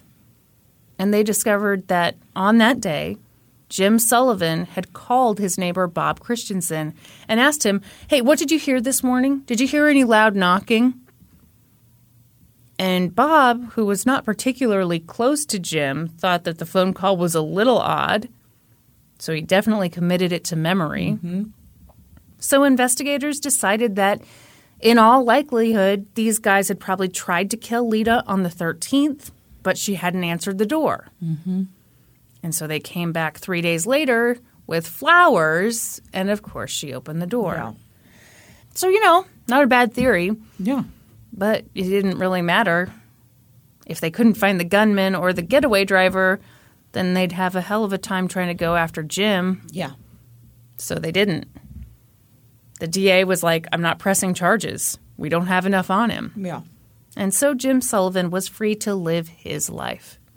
And live his life he did. On the morning of Lita's murder, Jim's lawyer called him to give him the news that Lita had been killed. And that evening, Jim took his new girlfriend, Suki, out to dinner at a fancy French restaurant. That night, he wrote in his diary that he and Suki had celebrated with champagne and caviar. 8 months later, Jim... diary? Yeah, so he took notes on everything. Wow. Everything. Okay. Also, he wrote pistol a little while earlier and get flowers. But, you can write pistol on stuff. Yeah. Maybe bought flowers for his celebration. Mm-hmm. Okay. Maybe he was being like, oh, she's a pistol about his new girlfriend. Yeah. Or he was planning a murder. Yeah. Yeah. Who's to say? Who's to say? So, 8 months later, Jim and Suki got married, and they were so happy together. They were also an interracial couple, but the folks of Palm Beach were already familiar with Suki. She had previously been married to another local millionaire, so she was already in with society. So this was, the match he'd been looking for. Yeah. So, the years go by, things are going great. Meanwhile, investigators got a fresh lead on Lita's murder. An informant came forward and said that a man named Thomas Henley had been at a bar in Atlanta on the day that Lita was killed, and he'd bragged about how he'd brought flowers that morning to a black woman and shot her. So police talked to the florist, and the florist ID'd Thomas Henley as the man who bought the flowers that morning. Wow. But somehow, this whole thing went sideways. Okay, sources have this next part two different ways. An article on Oxygen.com says that this case went to court and a judge dismissed it. An article in the Atlanta Journal-Constitution said that Thomas was arrested, but the charges were dropped a month later. Either way, this thing with Thomas Henley is done. Yeah. The case was at a standstill. And Lita's family was obviously beside themselves. Yeah. But then, 3 years into his marriage to Suki, Jim was driving his Rolls Royce and he got into an accident. The accident itself wasn't a huge deal, but over the years he'd made a habit of driving terribly and just, not paying any of his fines. Mm-hmm. What the hell? Yeah. It had gotten so bad that in 1989 his license was revoked. Yeah. So when it came time for him to go to court for this new accident, Suki showed up and was like, "Oh, it was actually me driving the Rolls Royce." The officer must have been very confused. And, that particular officer was not there in court that day. But later he found out about it and he was like, no one is that confused ever. Yeah. That woman wasn't even in the car that day. And so, yada, yada, yada, Jim and Suki were both arrested on perjury charges. Yeah. Jim was eventually convicted of perjury and sentenced to a year of house arrest.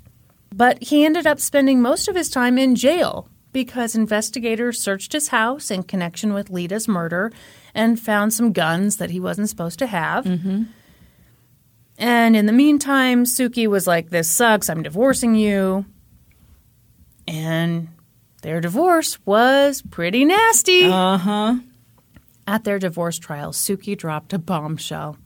She said that after they'd both been arrested for perjury, he told her that he'd hired someone to kill Lita. He said that in the Georgia countryside, you can hire those people for nothing. Oh, my gosh. So that was something. Yeah. Or was it? It was still just the word of an angry, soon-to-be ex-wife. But, they had the phone calls from before and after the murder. Those were proof of something. And so, in January of 1992, Jim was indicted on interstate murder conspiracy. Oh. Mm-hmm. Federal. Yeah. Ooh. And later that same year, Judge Marvin Shube dismissed the case for lack of evidence. So Jim Sullivan was a free man. Wow. Do you have anything to say, Brandon? Well, that sucks. I mean, I get it. Yeah, Seems like there's not much of a case they there. really don't have. Yeah. I'm surprised they went to court with this, honestly. Yeah. Lita's family couldn't believe it. He was getting away with it. Yeah. It was so infuriating. And so in 1994, they decided to sue Jim for wrongful death. And for that case, Jim chose to represent himself. Of course he did. Yeah, so that meant that he got to question Emery and Joanne on the witness stand. Great. Which, of course, they both said was just horrible. Absolutely. Civil cases for wrongful death are always easier to win than criminal cases, obviously. Yeah. There's not that reasonable doubt standard. So, they had the phone calls, they had some notes from Jim's planner, and a guy who'd gotten into a fist fight with him in jail told the jury that Jim had arranged the hit. Mm-hmm. Jim told him, wow, I said that beautifully. Anyway, you get the idea. Yeah. And on February 25th, 1994, the jury found Jim guilty. They ordered him to pay $4 million in damages to Lita's parents. Jim appealed and won on the grounds that the statute of limitations had run out by the time Emery and Joanne filed their civil suit. Really? Yeah, so they only had 2 years in which they should have done that. But Emery and Joanne appealed that decision all the way to the Florida Supreme Court. And their attorney argued, you shouldn't be able to beat the system because you're clever and fraudulent. Yes. Yes. And in 1997, the Florida Supreme Court was like, yeah, that makes sense. And they reversed the previous decision. Yeah. So, that was good, but it wasn't justice. No. Jim was still free, and he'd been ordered to pay all that money, but he just didn't. Yeah. But this civil case got a lot of media attention, and as a result, a bunch of TV shows did stories on this case. And then people came forward? Hold on. Okay, sorry. One of those TV shows was Extra Extra. Do you remember Extra? Yeah. Yeah. Yeah. It kind of sucked, but I mean, Yeah. it was an important program. A little bit like a tabloid trashy. program, Yeah. yeah. So that's how a woman named Belinda Trahan realized that she knew something about the case. Yeah, like I said, somebody came forward. What's Belinda know? Tell us. Tell us what you know, Belinda. Okay. She watched that episode of Extra, and she recognized Jim Sullivan. She'd met him one night when he gave her ex-boyfriend an envelope full of cash. Well, that is concerning. So Belinda called the police and told them what she knew. She said that her ex-boyfriend was Philip Tony Harwood, henceforth known as Tony. What? Tony's not short for Philip. Yeah, Philip Anthony Harwood, he goes by Tony. Do I need to break this down further? My God.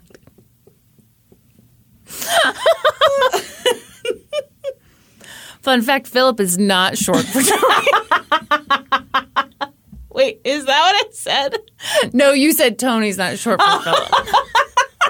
Which is equally stupid. So investigators looked into it, and they ended up arresting Tony Harwood. And they called Jim's attorneys, and they were like, hey, we're looking for your client. Have him come in. And the attorney was like, oh, sure thing. He's around here somewhere. Oh, oops, what? Oh, shit, he's gone. So, yeah. He went on the run? Yeah, so he had been living in Costa Rica to avoid paying Lita's family. Oh, neat. But he wasn't in Costa Rica anymore. Great. But, the state still had Tony Harwood. And they were like, we're going to kill you.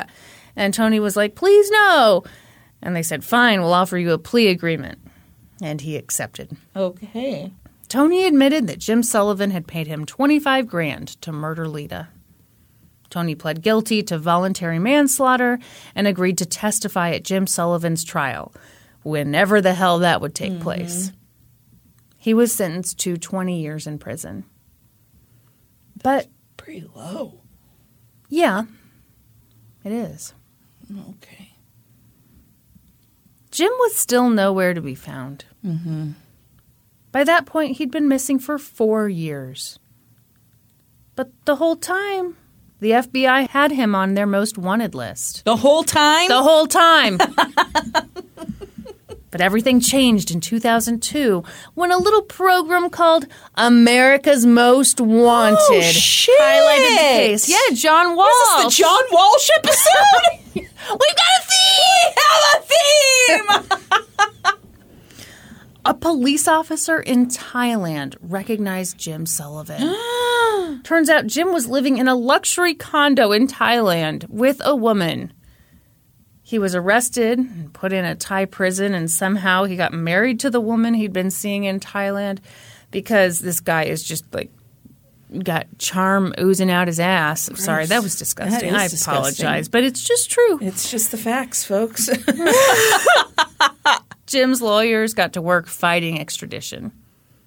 So Jim had dual citizenship with Ireland and the United States, and Ireland opposes the death penalty and opposes extradition of Irish citizens to any country that does the death penalty. Yeah. How does he have citizenship with Ireland? Through his parents. Okay. But, the Thai courts were like, nice try, we don't really care. Yeah. So then he appealed to the Thai Supreme Court. And this time his lawyers were like, you can't send him back to America because that's double jeopardy. Because, in 1992, his case was dismissed for instance. I'm sorry. Are you angry? No, I mean, Oh, that sucks. Okay, great. And the U.S. was like, yeah, in federal court, but now we want to take you to state court. So you better rewatch Double Jeopardy with Ashley Judd because it seems like you don't get it. Okay, so the Georgia Supreme Court had ruled that this wasn't Double Jeopardy. It kind of is, but I'm not mad about it. And again, the Thai court was like, again, we still really don't care. They weren't this flippant, but there's so much court stuff. We just have to move forward. So in March, and with all the court stuff that was in my case, we're just chock full of court stuff. That's right. So in March of 2004, after fighting extradition for 2 years, Jim Sullivan was brought back to America. He looked terrible. He got off the plane wearing one shoe.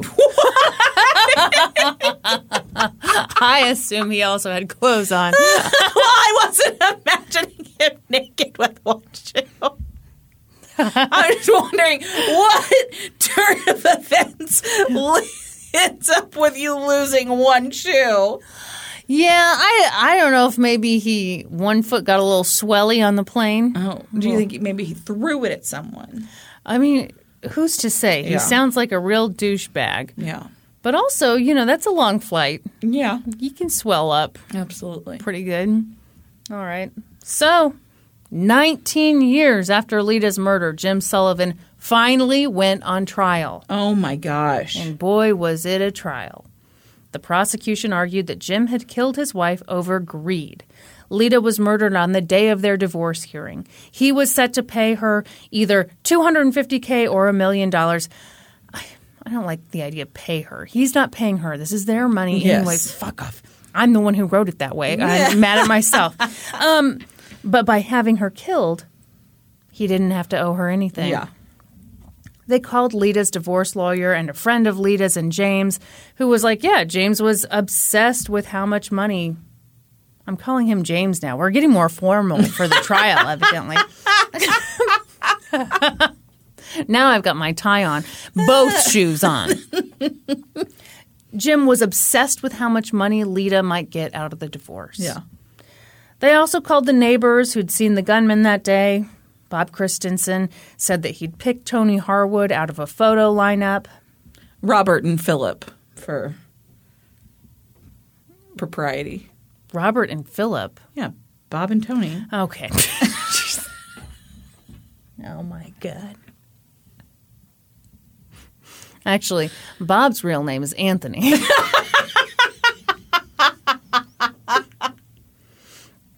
Speaking of Tony Harwood, a.k.a. Phil. Yeah. He was the state's star witness. Oh, what's he got to say? Well, part of his plea deal had been to testify in this trial. So, here he is. Is he out of prison now? No. He's still in prison. Still in prison. Just a lot of time had passed. Yeah, well, too much time had passed, for sure. But it's not that much time. Not that much time. He wasn't a great witness, Brandy. At one point, the prosecution asked him, "Did you agree to participate in the death and murder of Lita Sullivan?" And Tony paused, and he said, "To be honest, I would have to answer no." What? Yeah. So the prosecution was pissed. They hammered away at their own star witness and got him to admit that he had a history of lying about this case. Okay. They got a story out of him. He told the jury that he met Jim Sullivan about 2 months before the murder. He'd been working for a moving company at the time and moved a piano into Jim's home. He said that Jim approached him and said, "I've got this wife of mine up in Atlanta, and she's just trying to take everything I've got, and I don't know what to do about it. I need somebody to help me take care of my problem. Do you know anybody that can possibly take care of my problem for me? Because I need some help." Tony said that at first he thought Jim was joking. What? What? I thought you were going to say that he said, at first I thought Jim was asking for a hand job. What about that? Oh, yeah, the wife is away. Yeah. Yeah. Don't know what to do about it. God, problem. I've got a problem. I need someone to help take. You know anyone who could possibly? I need some help. You know what? I'm with you now, Brandy. I'm with you. Sounds like he's just a dude trying to ask another dude for a little help. Lend a hand. Need some relief. But then Tony realized he wasn't joking when he received $12,500 in the mail. Oh, my gosh. I believe this came in the form of cashier's checks.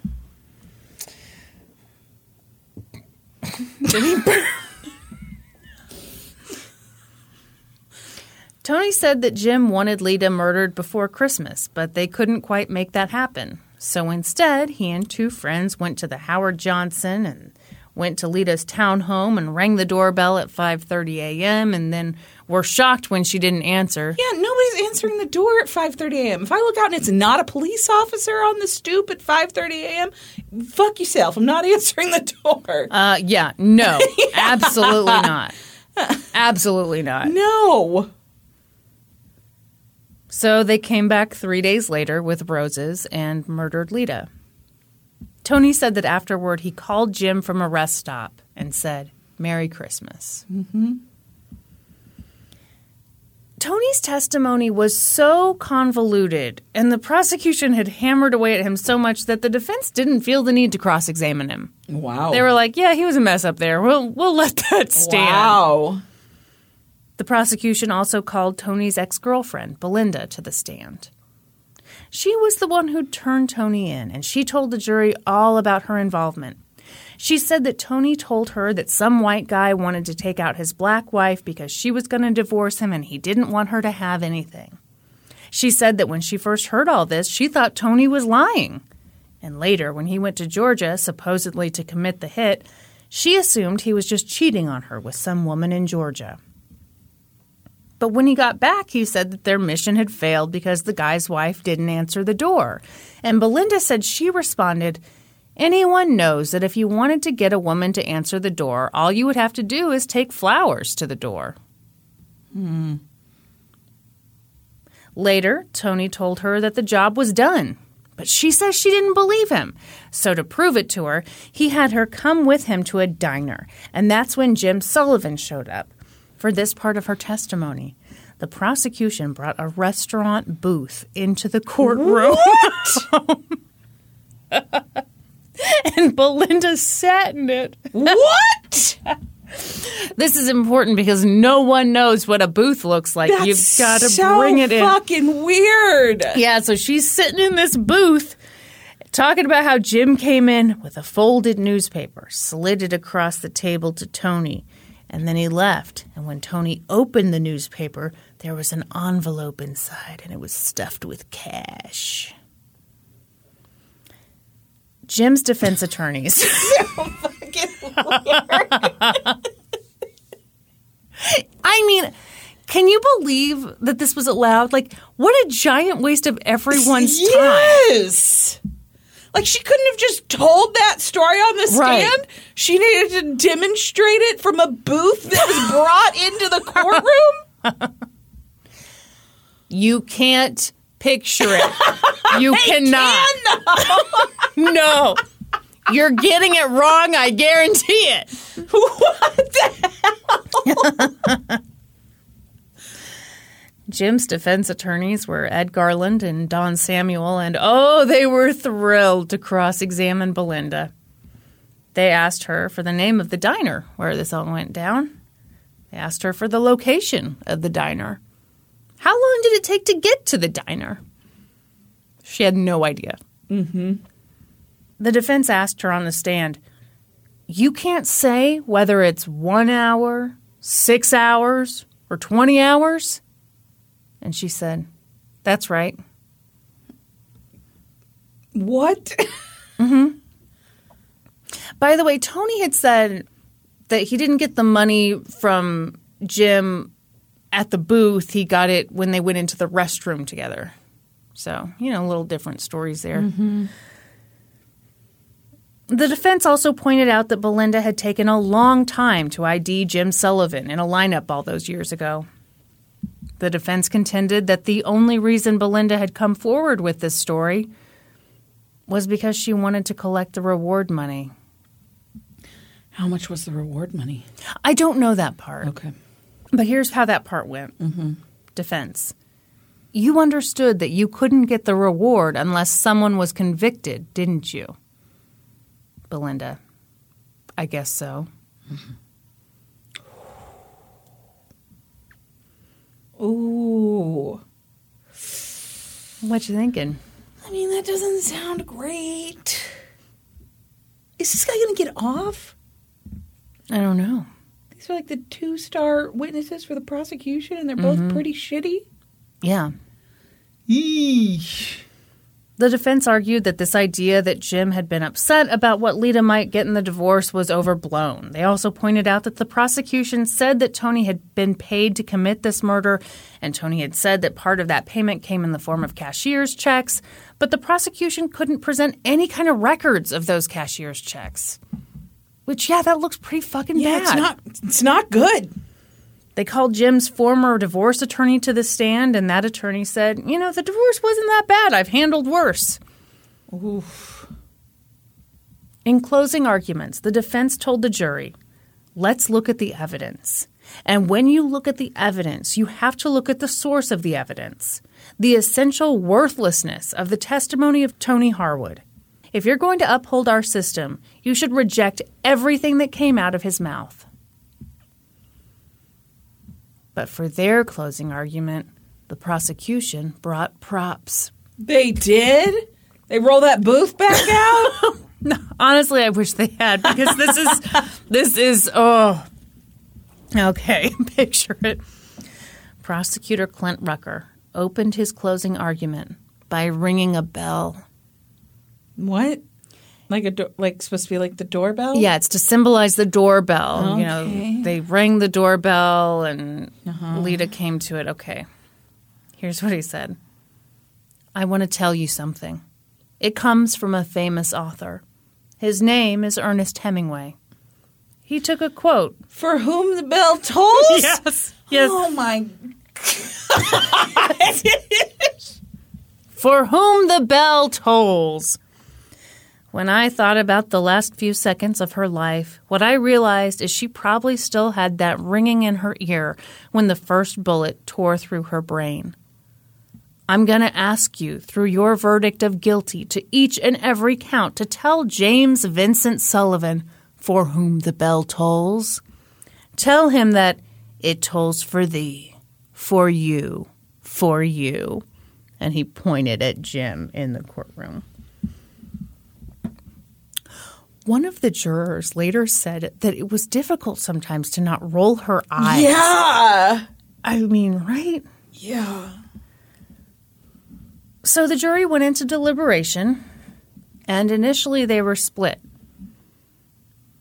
But after deliberating for about 5 hours, they came to an agreement.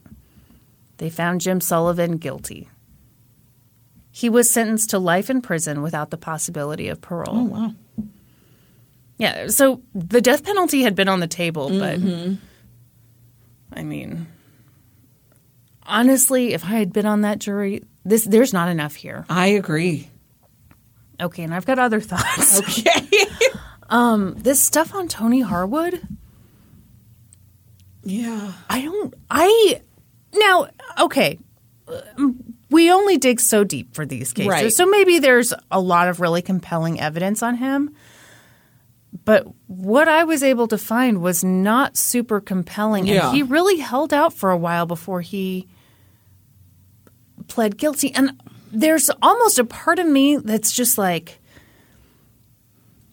was he facing the death penalty and super afraid? Yeah, I'd And rather so spend he said, 20 years "All in right." prison than be killed.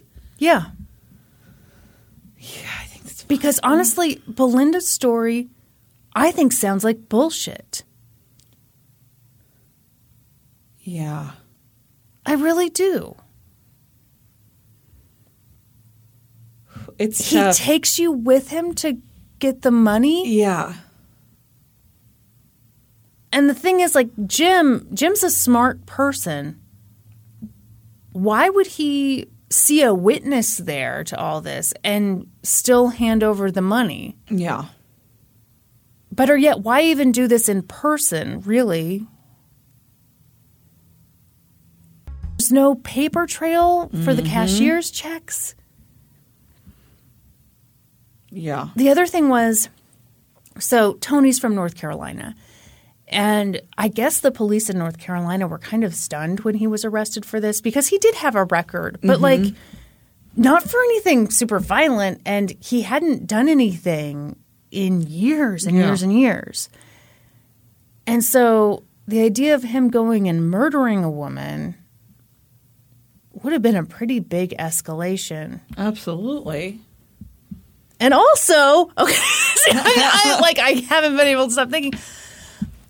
I think it's so interesting what is left out of so many of these stories because it's like, well, what about the other people? Yeah. Are we just not concerned about them? Yeah. And, you know, if you do some digging, you can find names. I mean, it does seem like they had some idea who those people might be, but not enough to really do anything. Right. I don't know. Right? I mean, this... Yeah, I think there's too much doubt for a conviction. I think it's likely. So I think it's totally likely. I mean, I think for sure Jim did it. Yeah. Jim was involved somehow. Yeah. But there is part of me that's like, Tony, were you involved? Right. Like, go ahead. Ugh. Wow.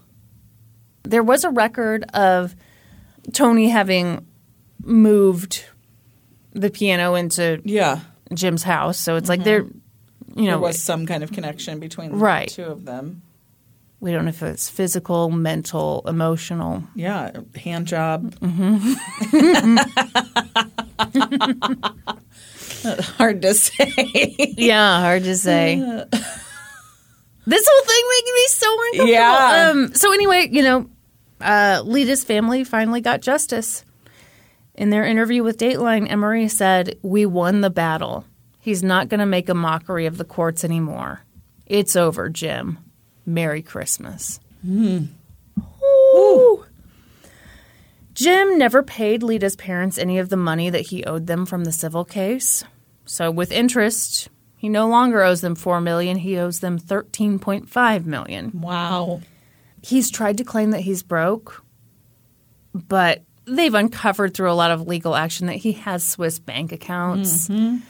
Evidently, their attorney was able to uncover that he'd been in Thailand getting angry with the banks about fees. Of course. Oh, yeah. That sounds like your dad. It does sound like my dad. My dad has angrily taken his money out of many a bank. So they're trying to get that money, but their chances of success are very slim. Yeah. Their own lawyer even concedes that Jim has no reason to cooperate with them. Yeah. He said, "A judge can sanction him, but he's already suffering the worst sanction there is, life imprisonment in a maximum security Georgia prison." Yeah. What's he going to do, take away his Wall Street Journal? Okay, I've got some stuff in here. Again, I already said this, but, there are some other people who have been kind of linked to this crime. Yeah. But nothing has come from about that, so I don't feel like their names need to be out there. I don't know. Anyway, that's the story of the murder of Lita McClinton. Wow. Yeah. Okay, so to me, that's a bit of a murder mystery. It is. I would agree. It's a murder mystery. Should we take some questions? We should. From the Discord? To get in our Discord, all you have to do is join our Patreon. At the $5 level or higher, you get in the Discord, you can chitty chat the day away, and when we record,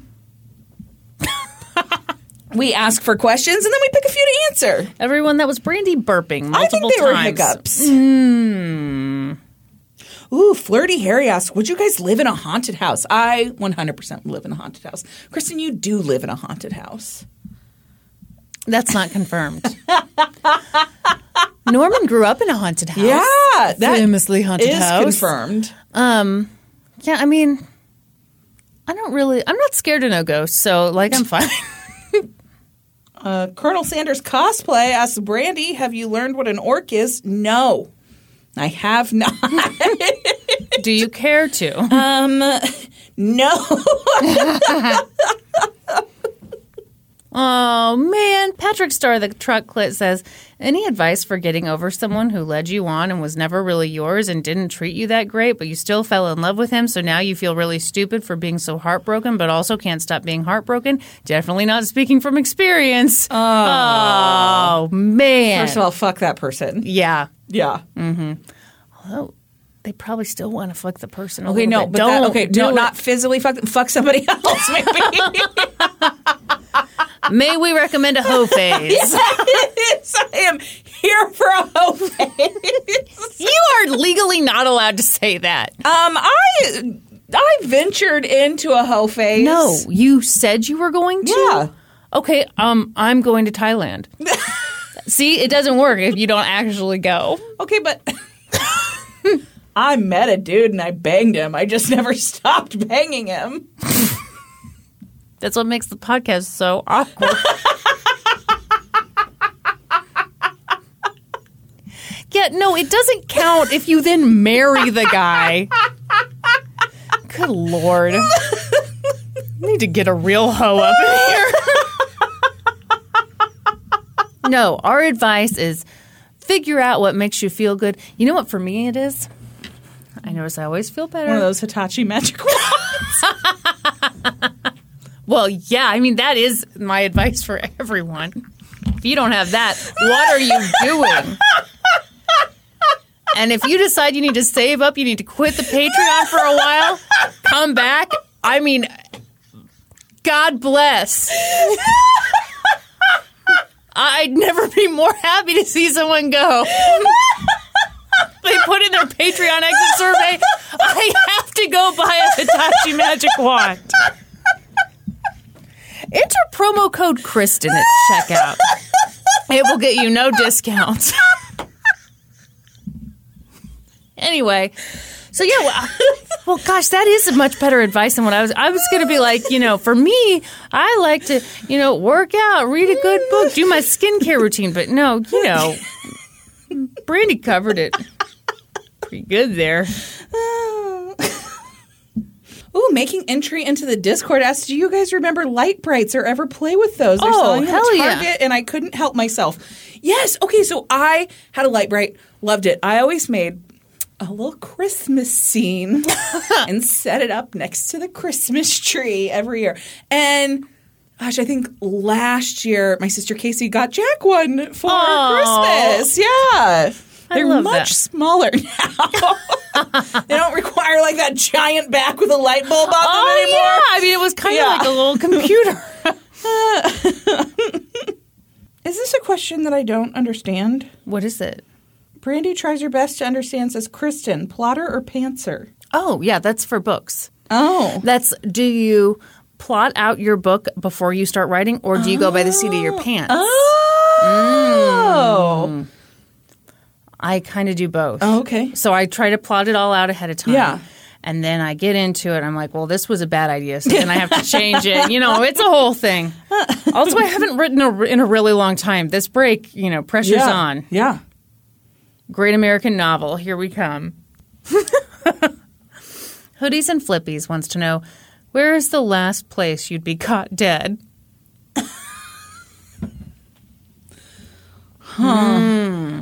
Where is the Last place I'd be caught dead.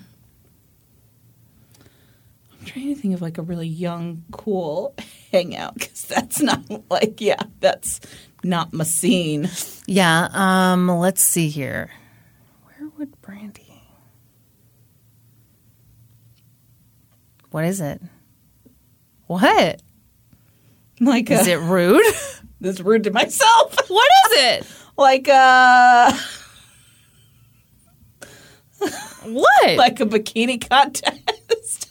Oh, God, that's terrible. That sounds terrible. No, that sounds awful. Yeah, I also would not be in it. Okay, that's fair. I didn't know we were going to go like sad with it. I thought it was just going to be like a concert that I really don't like. No, I'd go to like any concert. I love concerts. Okay.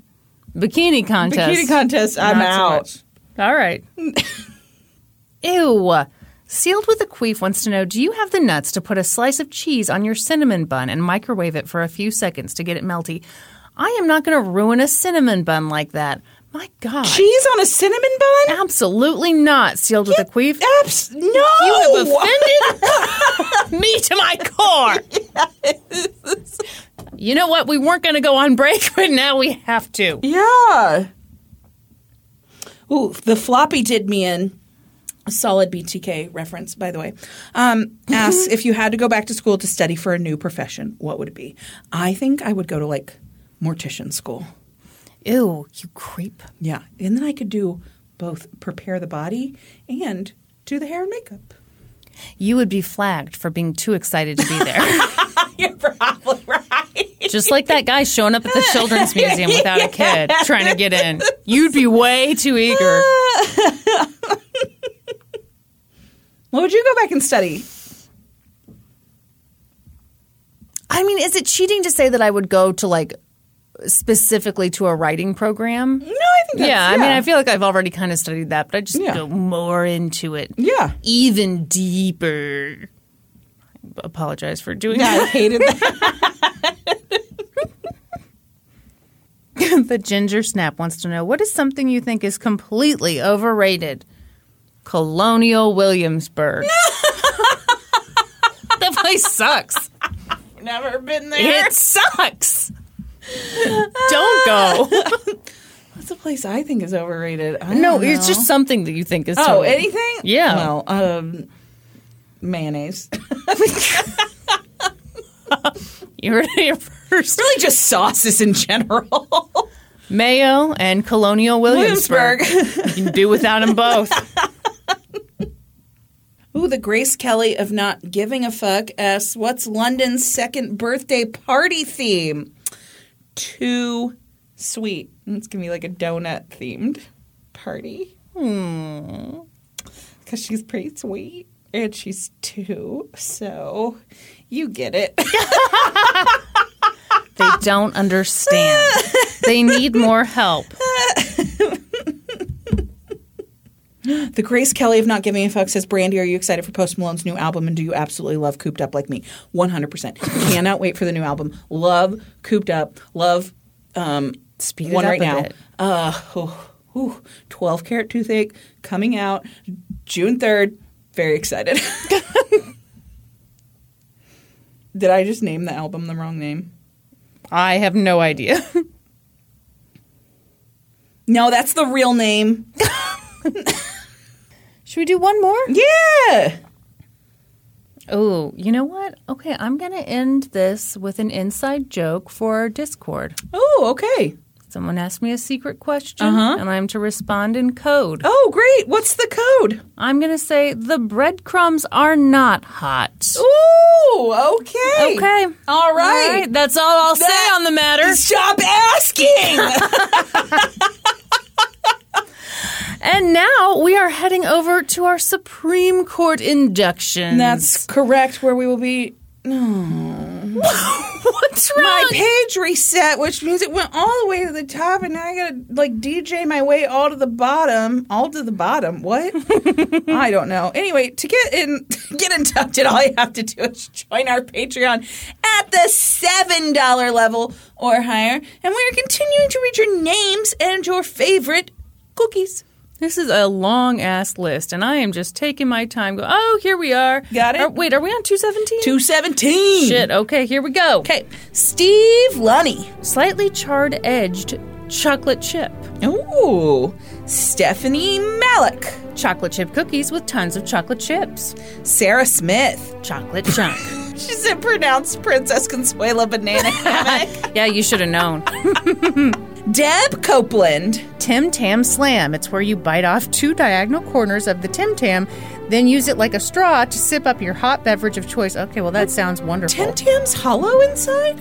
Well, evidently, or it's really difficult. You really suck.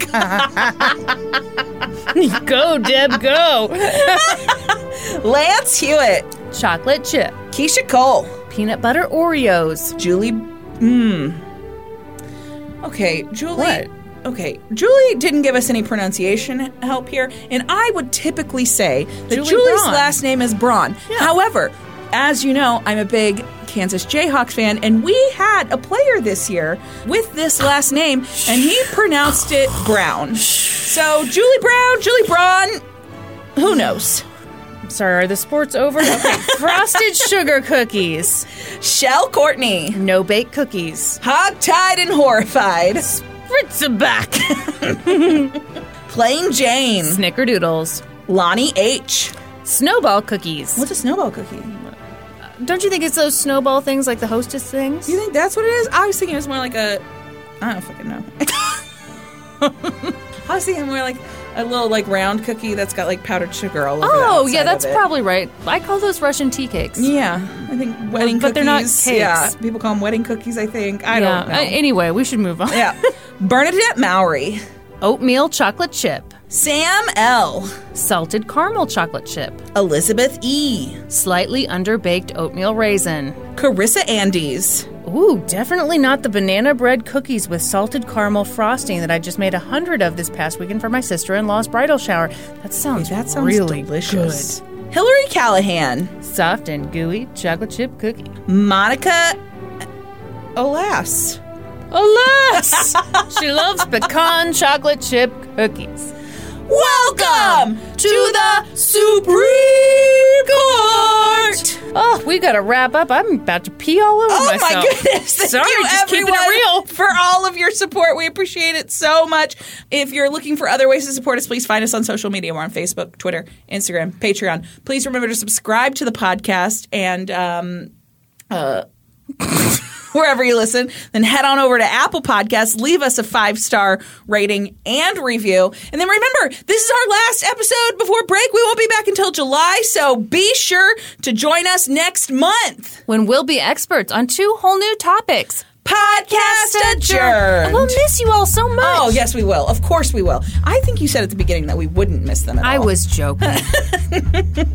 And now for a note about our process. I read a bunch of stuff, then regurgitate it all back up in my very limited vocabulary. And I copy and paste from the best sources on the web, and sometimes Wikipedia. So we owe a huge thank you to the real experts. I got my info from the episode of Murder in the Thirst titled Palm Beach Princess, the article Flower Delivery Turned Murder by Victoria Corderi for NBC News, and the article Social Disgraces by Deborah Miller Landau for Atlanta Magazine. I got my info from reporting for Target 8 News by Susan Samples, an episode of In Pursuit with John Walsh, the TikTok channel Ominous Posts, and mlive.com. For a full list of our sources, visit lgtcpodcast.com. Any errors are, of course, ours, but please don't take our word for it. Go read their stuff. Woo!